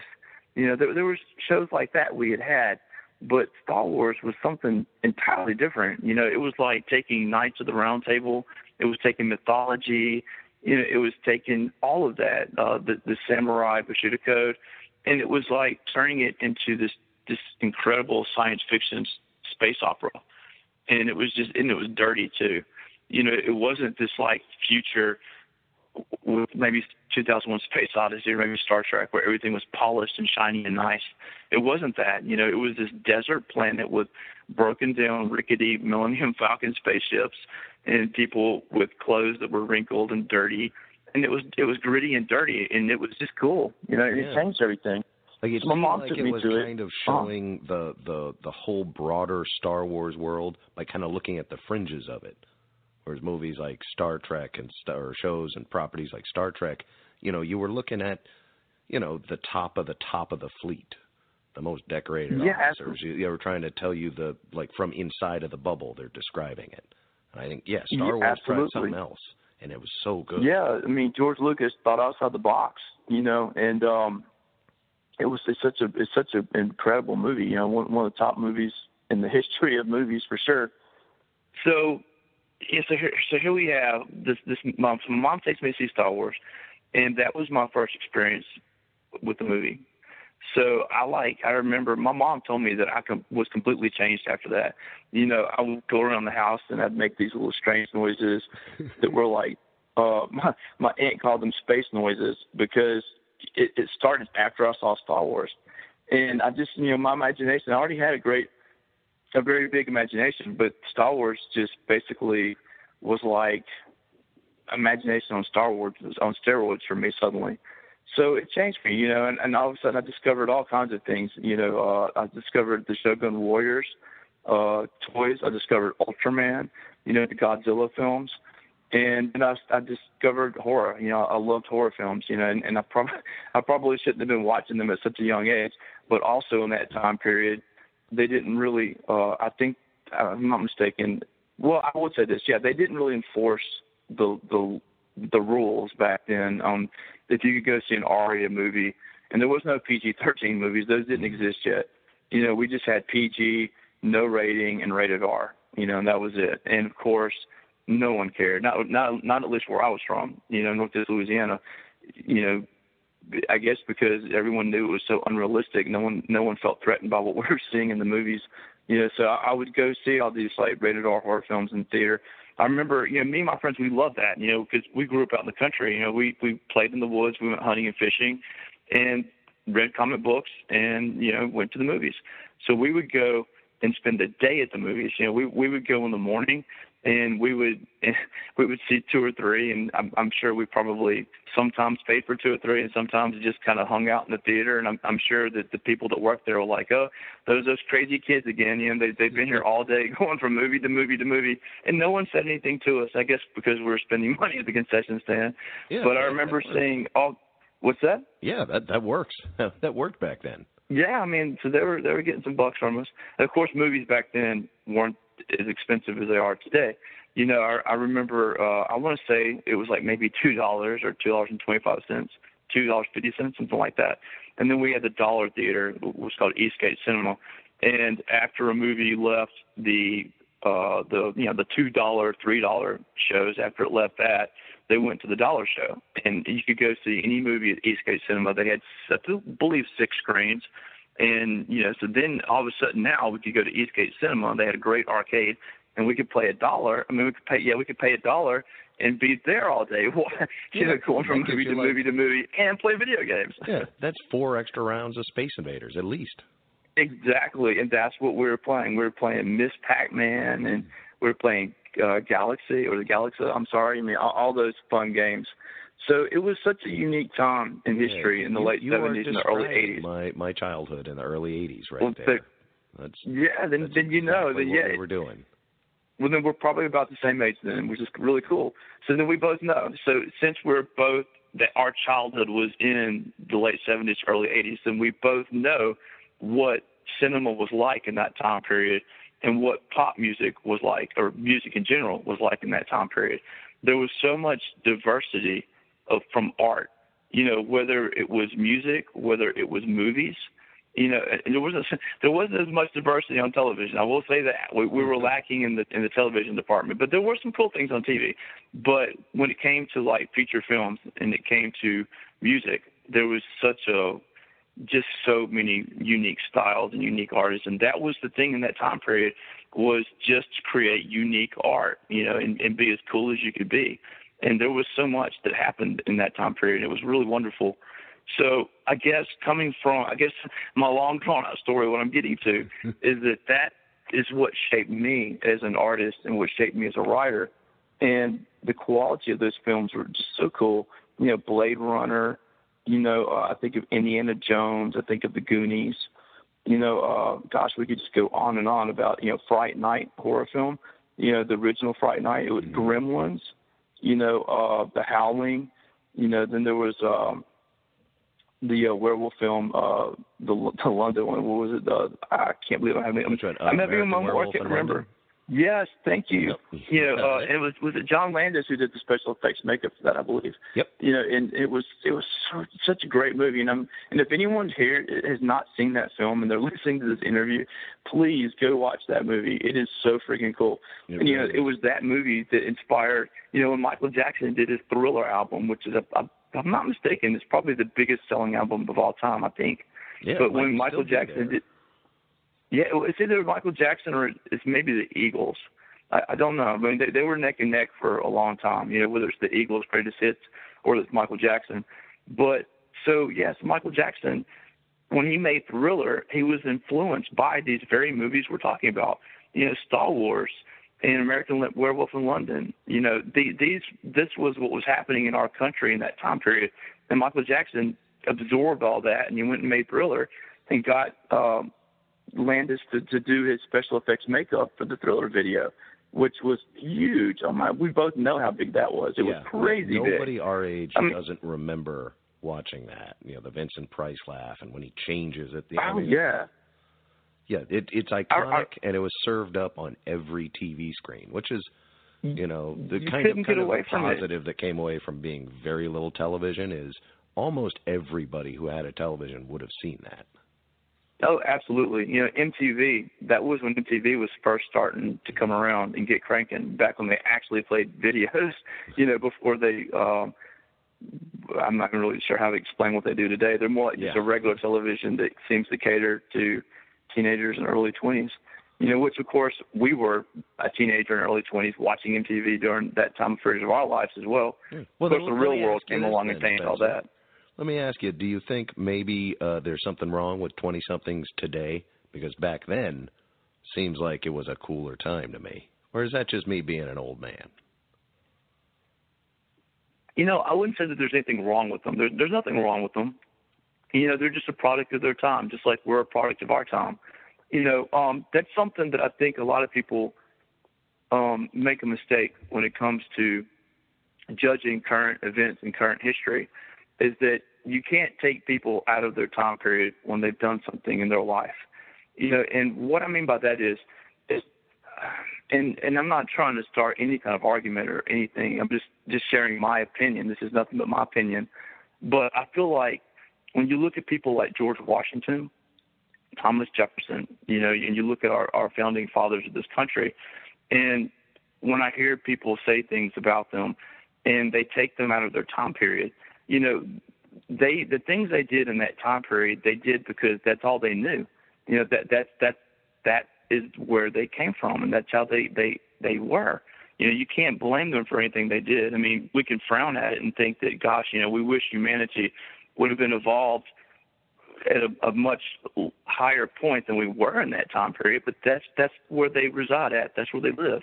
And I don't think you can take people out of their time period and judge them in our current time period today. No, because if you start doing that, context. But let me ask and if you start doing that, right? Let me ask you though. Then, let me finish this real quick. One thing, and then we can go. But if you start taking people out of their time periods and have context, then all of a sudden you have a cascade of history through all of history of humanity, and you have to go back to all kinds of stuff. Slavery in the Middle East, slavery in Europe, slavery in America. And you have to look at it that it's not a particular civilization or a particular racial issue. It's an issue of humanity, and there's nothing new under the sun. There's nothing new that we're doing today that hasn't been done before for thousands of years at one point or another. So I'm a big fan of not taking people out of their time, where they reside at. Let them reside there, because if things didn't happen in the past, then we wouldn't be where we're at today. So there's got to be a progression. There's got to be an evolution of humanity and thought. Yeah. So I would say, when I hear people taking people out of context in history, no matter who they are, good or bad, I try to say that, look, if you can't learn the mistakes of the past, then you're doomed to fail and do the mistakes again. There's a reason why history stands. It's so that we as a people and humanity can evolve into being better than we are today. I mean, it's a slow process. It's not going to happen overnight, and of course it happens in different times all around the world, but that's just where we're at right now. That's my opinion, at least. And I guess the reason why I'm getting into this really long, drawn-out conversation about this is that it does come back to From the Bridge, because what I see in From the Bridge is the direct impact of the evolution of fandom and the evolution of culture and humanity through these comic books and science fiction, horror films, and fantasy films. And what I mean by that is that whenever you see people, and whenever I shouldn't say people, but whenever we dress up in costumes and we go see the latest Marvel blockbuster or whatever the latest blockbuster is at the moment, whoever's got the grease cooking in the oven at that time, whenever we go and enjoy that, what we're celebrating is not. I mean, yeah, these characters are great in costumes. They're very cool, really cool to look at. They're super freaking cool. But we're not really celebrating the fact that Spider-Man's wearing a red and blue costume with webs all over him. We're celebrating the struggle of humanity in Spider-Man. We're celebrating his arrogance in the beginning of his life whenever his Uncle Ben died because he was selfish. And he lost Uncle Ben, and at that point it made an impact on him. And he learned the virtues of self-sacrifice, and he became a hero, and he tried to give to humanity and be greater and do good. And that's what all these stories are. You know, whether you look at Star Wars, whether you look at Star Trek, whether you look at Marvel, DC, Transformers, they're all about people, and they're all about the things that we go through in life. They're just told in a much more grand, unique way, a fantastical way. And, of course, that gets your attention. And it's modern-day mythology. You know, before we had describing archetypes, which have been like the driving force of narrative for thousands of years. Yep. And the only difference with what we have now with fandom is that now they're wearing different costumes. You know, they don't have a sword and a shield, and they're not fighting Medusa. You know, they're not. You know, so there's all these great stories that have existed through humanity, and they're mythology. So. Fandom today is a reflection of modern-day mythology. I'm sorry? I was going to say Thor still dresses kind of similar. Right. Well, it depends on which version of Thor. You know, there's the Marvel Thor, and then, of course, you've got the Image Comics Thor, you know, who has the red hair. And I was a big fan of Rob Liefeld's Supreme story that he did in the 90s. You know, it was such a great, cool character, you know, because it was very dark. You know, you basically had this superhero that came from the golden age of heroes, and he left Earth, you know, and he was like so powerful, like Superman level powerful. I mean, I'm not sure if you're familiar with the Supreme story or not, but he left Earth in the 60s, and he came back as an older man, and of course, since he's got all these superpowers, he's not gonna, you know, I guess he's immortal maybe, or he can die, but he doesn't age the same as everyone else. So he comes back to Earth, and he finds this completely different world of today versus when he left in the 60s. And he's like really dark, you know. So that's when Rob Liefeld brought in that Thor character. It was just a side edge to Supreme. I'm probably getting way off base there, but I mean this comes back to my geekiness, right? With me geeking out and enjoying all this stuff, is I'm kind of a history buff with it as well. So I guess back to what I was saying before I got super sidetracked, is that From the Bridge is a reflection of humanity and how these genres have had such a positive impact on culture, on modern day culture. You know, whether it's acceptance from diversity, you know, whether it's acceptance of sexual orientation, you know, there's just, it's all a celebration of diversity and celebration of who we are as humanity. And the stories that these artists tell in Star Trek, Star Wars, DC, Marvel, they're all about sacrifice, and they're all about self-sacrifice to make humanity better because it's the right thing to do. It's common decency. And I think that the internet has opened up a little bit of a Pandora's box when it comes to common decency. Because pre-internet, people couldn't hide behind screen names or whatnot and make catty comments about movies or news articles or sports or whatever they want to talk about. And it's not everyone that does that. I think that probably what happens is you get people that are frustrated with their day-to-day lives, and that's just how they vent. You know, they go on the internet and they vent about something, you know, whether it's Star Wars Last Jedi. They weren't happy that Luke Skywalker didn't get to go out in a blaze of glory with his lightsaber, you know. So they vent about it, you know, but it's all a reflection. It's all relative. Nothing new, but the internet has given it. Yeah, you're right. Exactly. Misdirected anger. Yep. But the internet kind of changed that a little bit, you know, and I think the internet affected common decency a little bit. You know, I remember back when I was younger, and maybe y'all do the same thing since we're from the same time period. But I remember being at my parents' house. We never locked our doors. You know, when we went to bed at night or we left the house during the day to do whatever we were going to do, we never locked the house. And no one ever broke into it. We never locked it. It was just unheard of for anyone to lock their doors at their house. I mean, today I just can't imagine anyone leaving their doors unlocked. I never would. And I think about like gasoline too, for example. You know, since we're in the same time period, we both know that there was a day and time that you went into the gas pump and you pumped your gas first, and then you went inside and paid for it afterwards. You know, because you had the common decency to not Pump Your Gas and Split. So there's a lot of things that are different today than that were in that time period. But I have great faith in humanity, and I have great faith in people. And I think that overall people want to do good, and they do good. And I think that From the Bridge is a reflection of that. I think that I've tried to capture the struggles of self-sacrifice and helping out people and being good people. And that's what these fans are celebrating. They're celebrating humanity and the goodness in these characters. And, of course, the really cool costumes as well. But I think the average non-fan probably doesn't really analyze it to such a depth. But when I'm making this movie about the evolution of fandom in these genres, I have to study it at such a finite level, and I have to correlate it to history. And it's a great film. I mean, I probably sound like a college professor, though I'm not, obviously. But it's very. I mean, that's what a documentary does. Like it's educational. You're going to, put out a whole documentary about this. So good. You're absolutely right. It's almost like.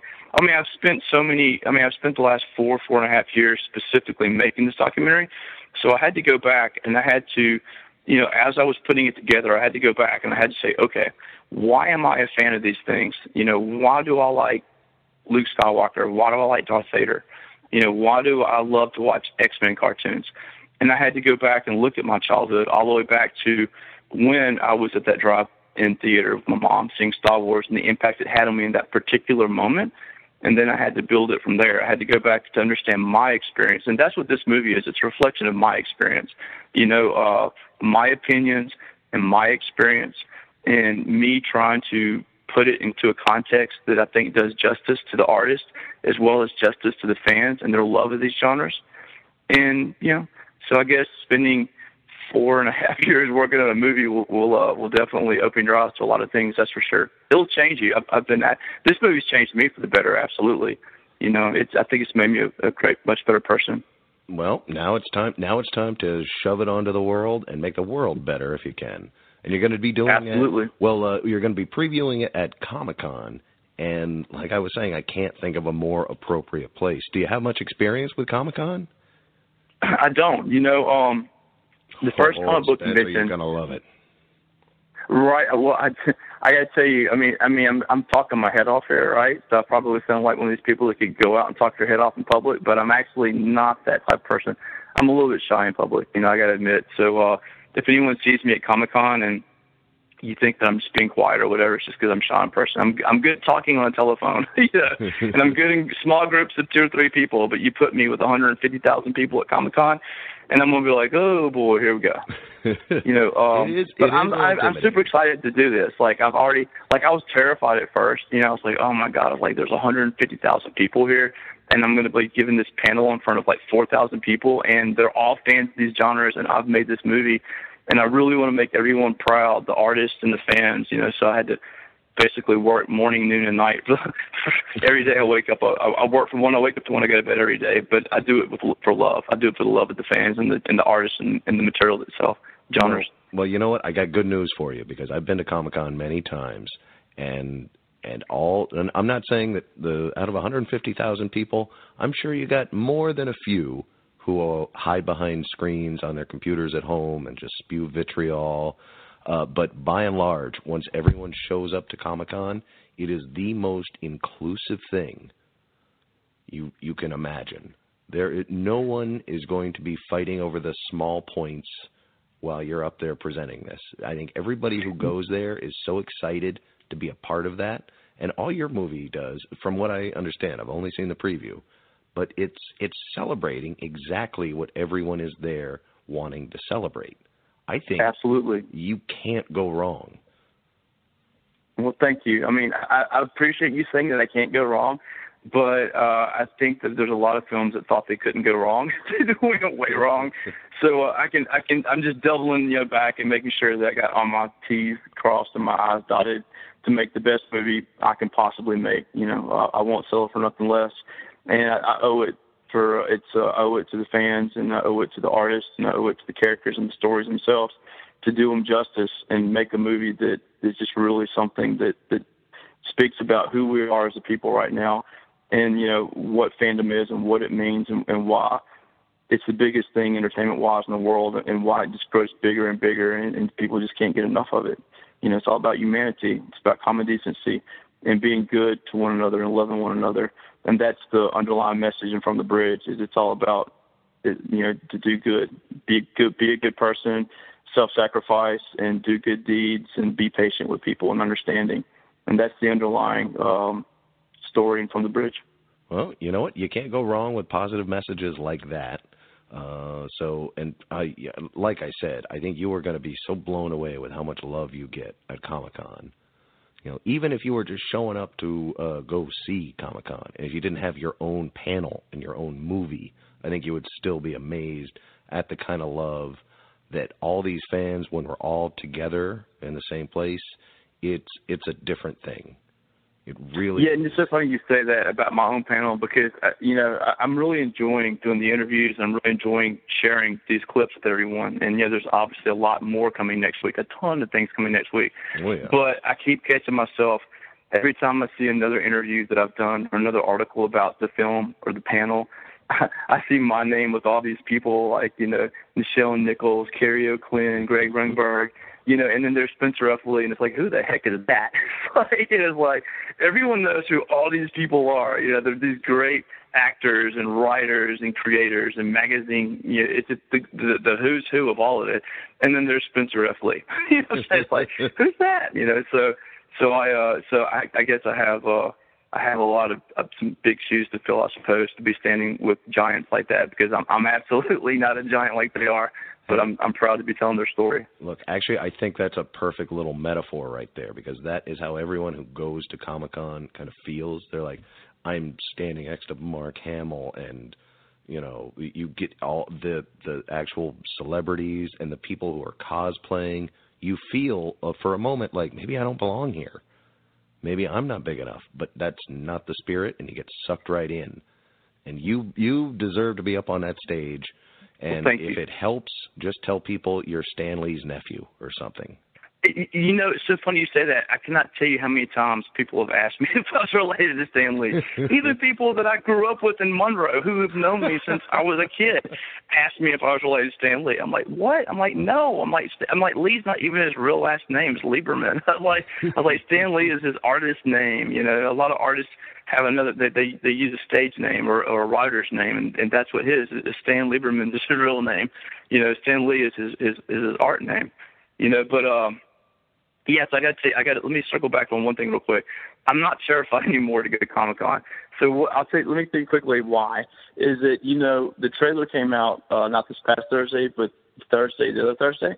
Mm-hmm. And so before the trailer came out, that's when I was terrified because I had no idea how the world and the artists were going to take the trailer, the work that I had put together, because no one had really seen anything. People obviously that I interviewed to make the movie knew the questions that I asked them, and I articulated very clearly to them what the movie was about, which I've done with you. So they all knew what it was about, but no one had any idea how I was going to piece it together and what images I was going to use and what style I was going to use. So I was sitting back like terrified. I was like, oh my God, like the trailer's about to come out. I've got this Comic-Con panel and just around 2 weeks away. What is the world going to say?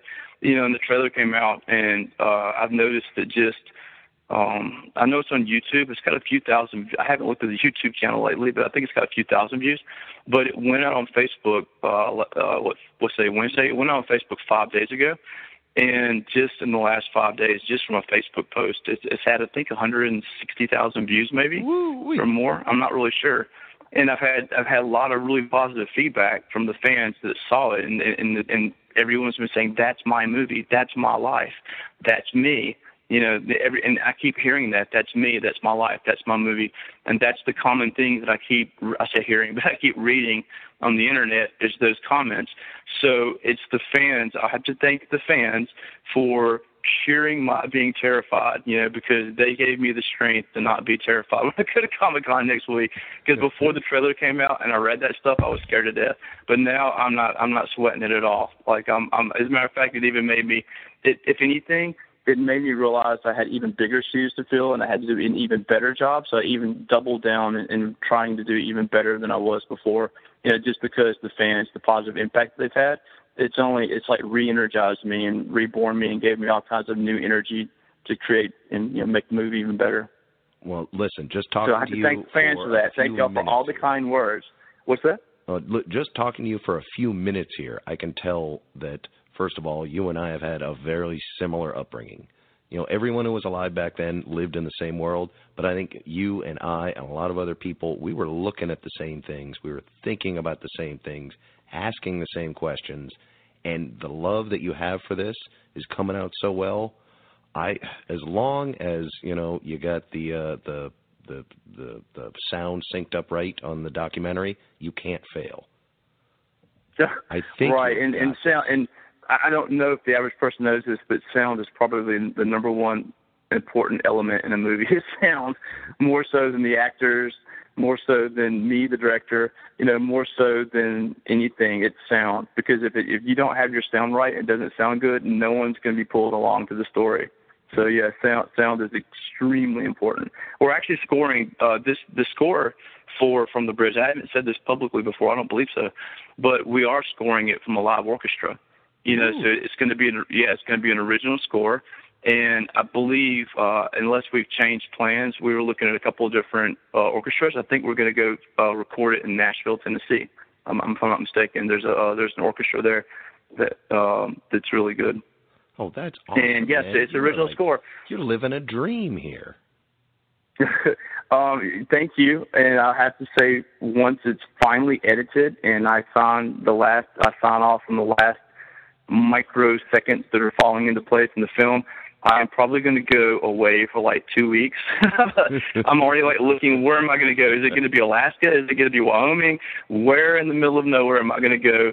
And basically, I'm going to write for a couple of weeks. I've got a script that I've been finishing up that I haven't been able to finish because I've been putting all my heart and soul into From the Bridge.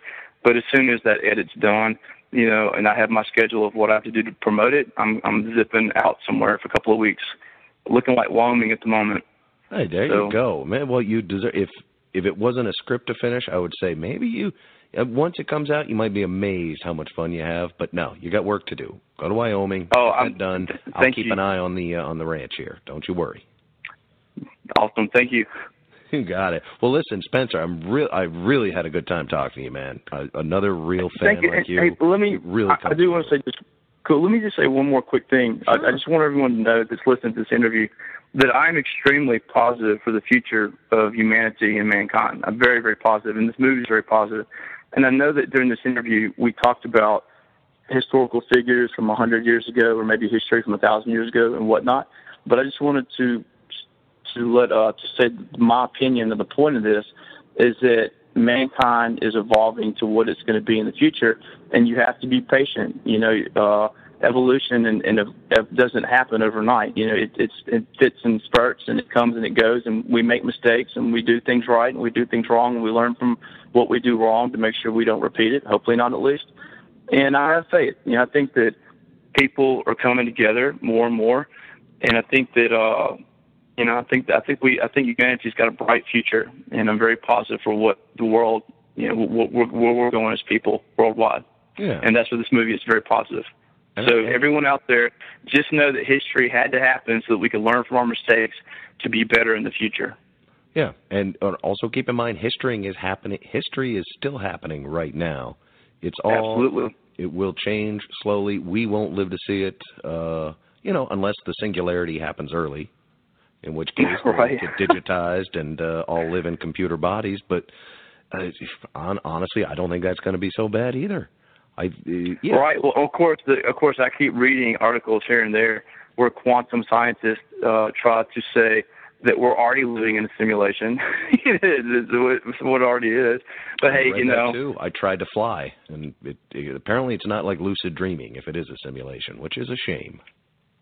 But what we perceive in life that's in common with the simulation is that obviously there was a creator that created the universe and us, And I think the idea behind that we're living in a simulation is the same idea. They're just trying to explain how we were created, and that's the only way the human mind can comprehend that beyond the All-Father Creator supernatural aspect is that they try to put a natural aspect to it, and of course that would be computer programming because that's what they understand. So everything I try to break everything down, make sense of it the best I can with my limited understanding. And I agree with you. I think it still opens up the whole chicken and the egg question as to who created the simulation or whoever created the simulation. That's a rabbit hole I don't want to get down because and you know what? Look, life is all about mysteries. I mean, we live from when we're born to when we die. You know, when our end time comes, it's all about solving mysteries. And there's a lot of mysteries that we've already solved, but we won't solve them all in our lifetime. You know, that's for our children to do. You know, it's for whatever mysteries they solve in the future. You know. Yeah, it doesn't matter. Yeah, let it's life those lazy in space, little bastards do some of the work. Yeah, I mean, whether it's like DNA and RNA, or whether it's life in space, or you know, whatever it is we discover, you know, there's more to come. We won't see it all in our lifetimes, but mankind will always push forward.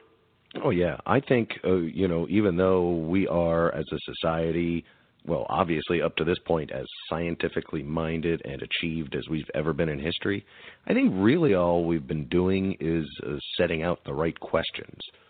As far as answers go, we're not even achieving those. The things we learn just help us phrase the next question better. So it's going to be a long time. I'm not holding my breath anymore. But maybe one day I'll get to fly in the atmosphere, and I'll be happy with that. That would be the coolest, SpaceX. You know, I have to admit, another one of my terrified things. I love the idea of taking a rocket ship into space and looking down at the Earth, but I'm terrified that something's going to happen on the way up there. I'm the very person that's been flying for almost 30 years I've been flying, and it doesn't matter. Every time I fly, I still get nervous when I go to the airport. Just going to the airport makes me nervous before I even get on the plane. So it's just my human nature, my quirks. You know, it's quirks that make all this. Everyone's quirks is what makes them individual and unique. You know, that's just my set of quirks. Yep, and that's you know what? It's a big, wide world, and it's going to keep going. So everybody keep that in mind. It's not as bad now as you think, and it's just be good, be kind to everyone, and be good to everyone. Be patient with people, and know that not everyone is where they're going to be, and you know, and help them get to where they need to be. Patience, and kindness, and love. And you know what? That's what wins me today. As a great way to end, because those are all very important qualities at Comic-Con, where there are 150,000 people, and despite the love, it's very crowded. You're going to need some kindness, some patience, and some love to put up with those lines, and that's a great metaphor right there. Well, everyone at Comic-Con, if y'all see me, I'll be in the From the Bridge T-shirt. Say hey. Hopefully I won't be terrified. Yeah, and hopefully by Sunday there's going to be hundreds and hundreds of other From the Bridge T-shirts. I hope you're bringing some swag. Yeah, no, we actually, they just a couple of days ago, they sent me the designs for some black jackets and some black T-shirts with the yellow From the Bridge logo on it. It looked really cool, and those were nice. And then yesterday, I actually designed a whole bunch of From the Bridge T-shirts, like all kinds of stuff, like pink ones for girls with silver in the middle of it. I've got navy blue ones with orange. I've got some black ones with like the universe inside the logo. I've been designing all kinds of T-shirts. I'm gonna have to order them probably today to make sure they're made in time. But I'm gonna be passing out tons of really cool T-shirts, all kinds. All right, I love it. I'm gonna be looking for one of those. And say hey to me. Yeah, I'm assuming you're gonna be at the panel. Oh yeah. I'm not. Awesome. If not me, then one of our guys is gonna be there. We're definitely gonna get it covered. But I hope please introduce grab a T-shirt. Yes, please introduce yourself to me and tell me that, hey, I'm the guy that interviewed you and you went off on a tangent about history and everything else, and I will definitely remember that. And I'll hook you up with a few T-shirts. Oh, I love it, Spencer. Thanks. All right, now that's enough. Thank you Get so back much. to work finishing this monster.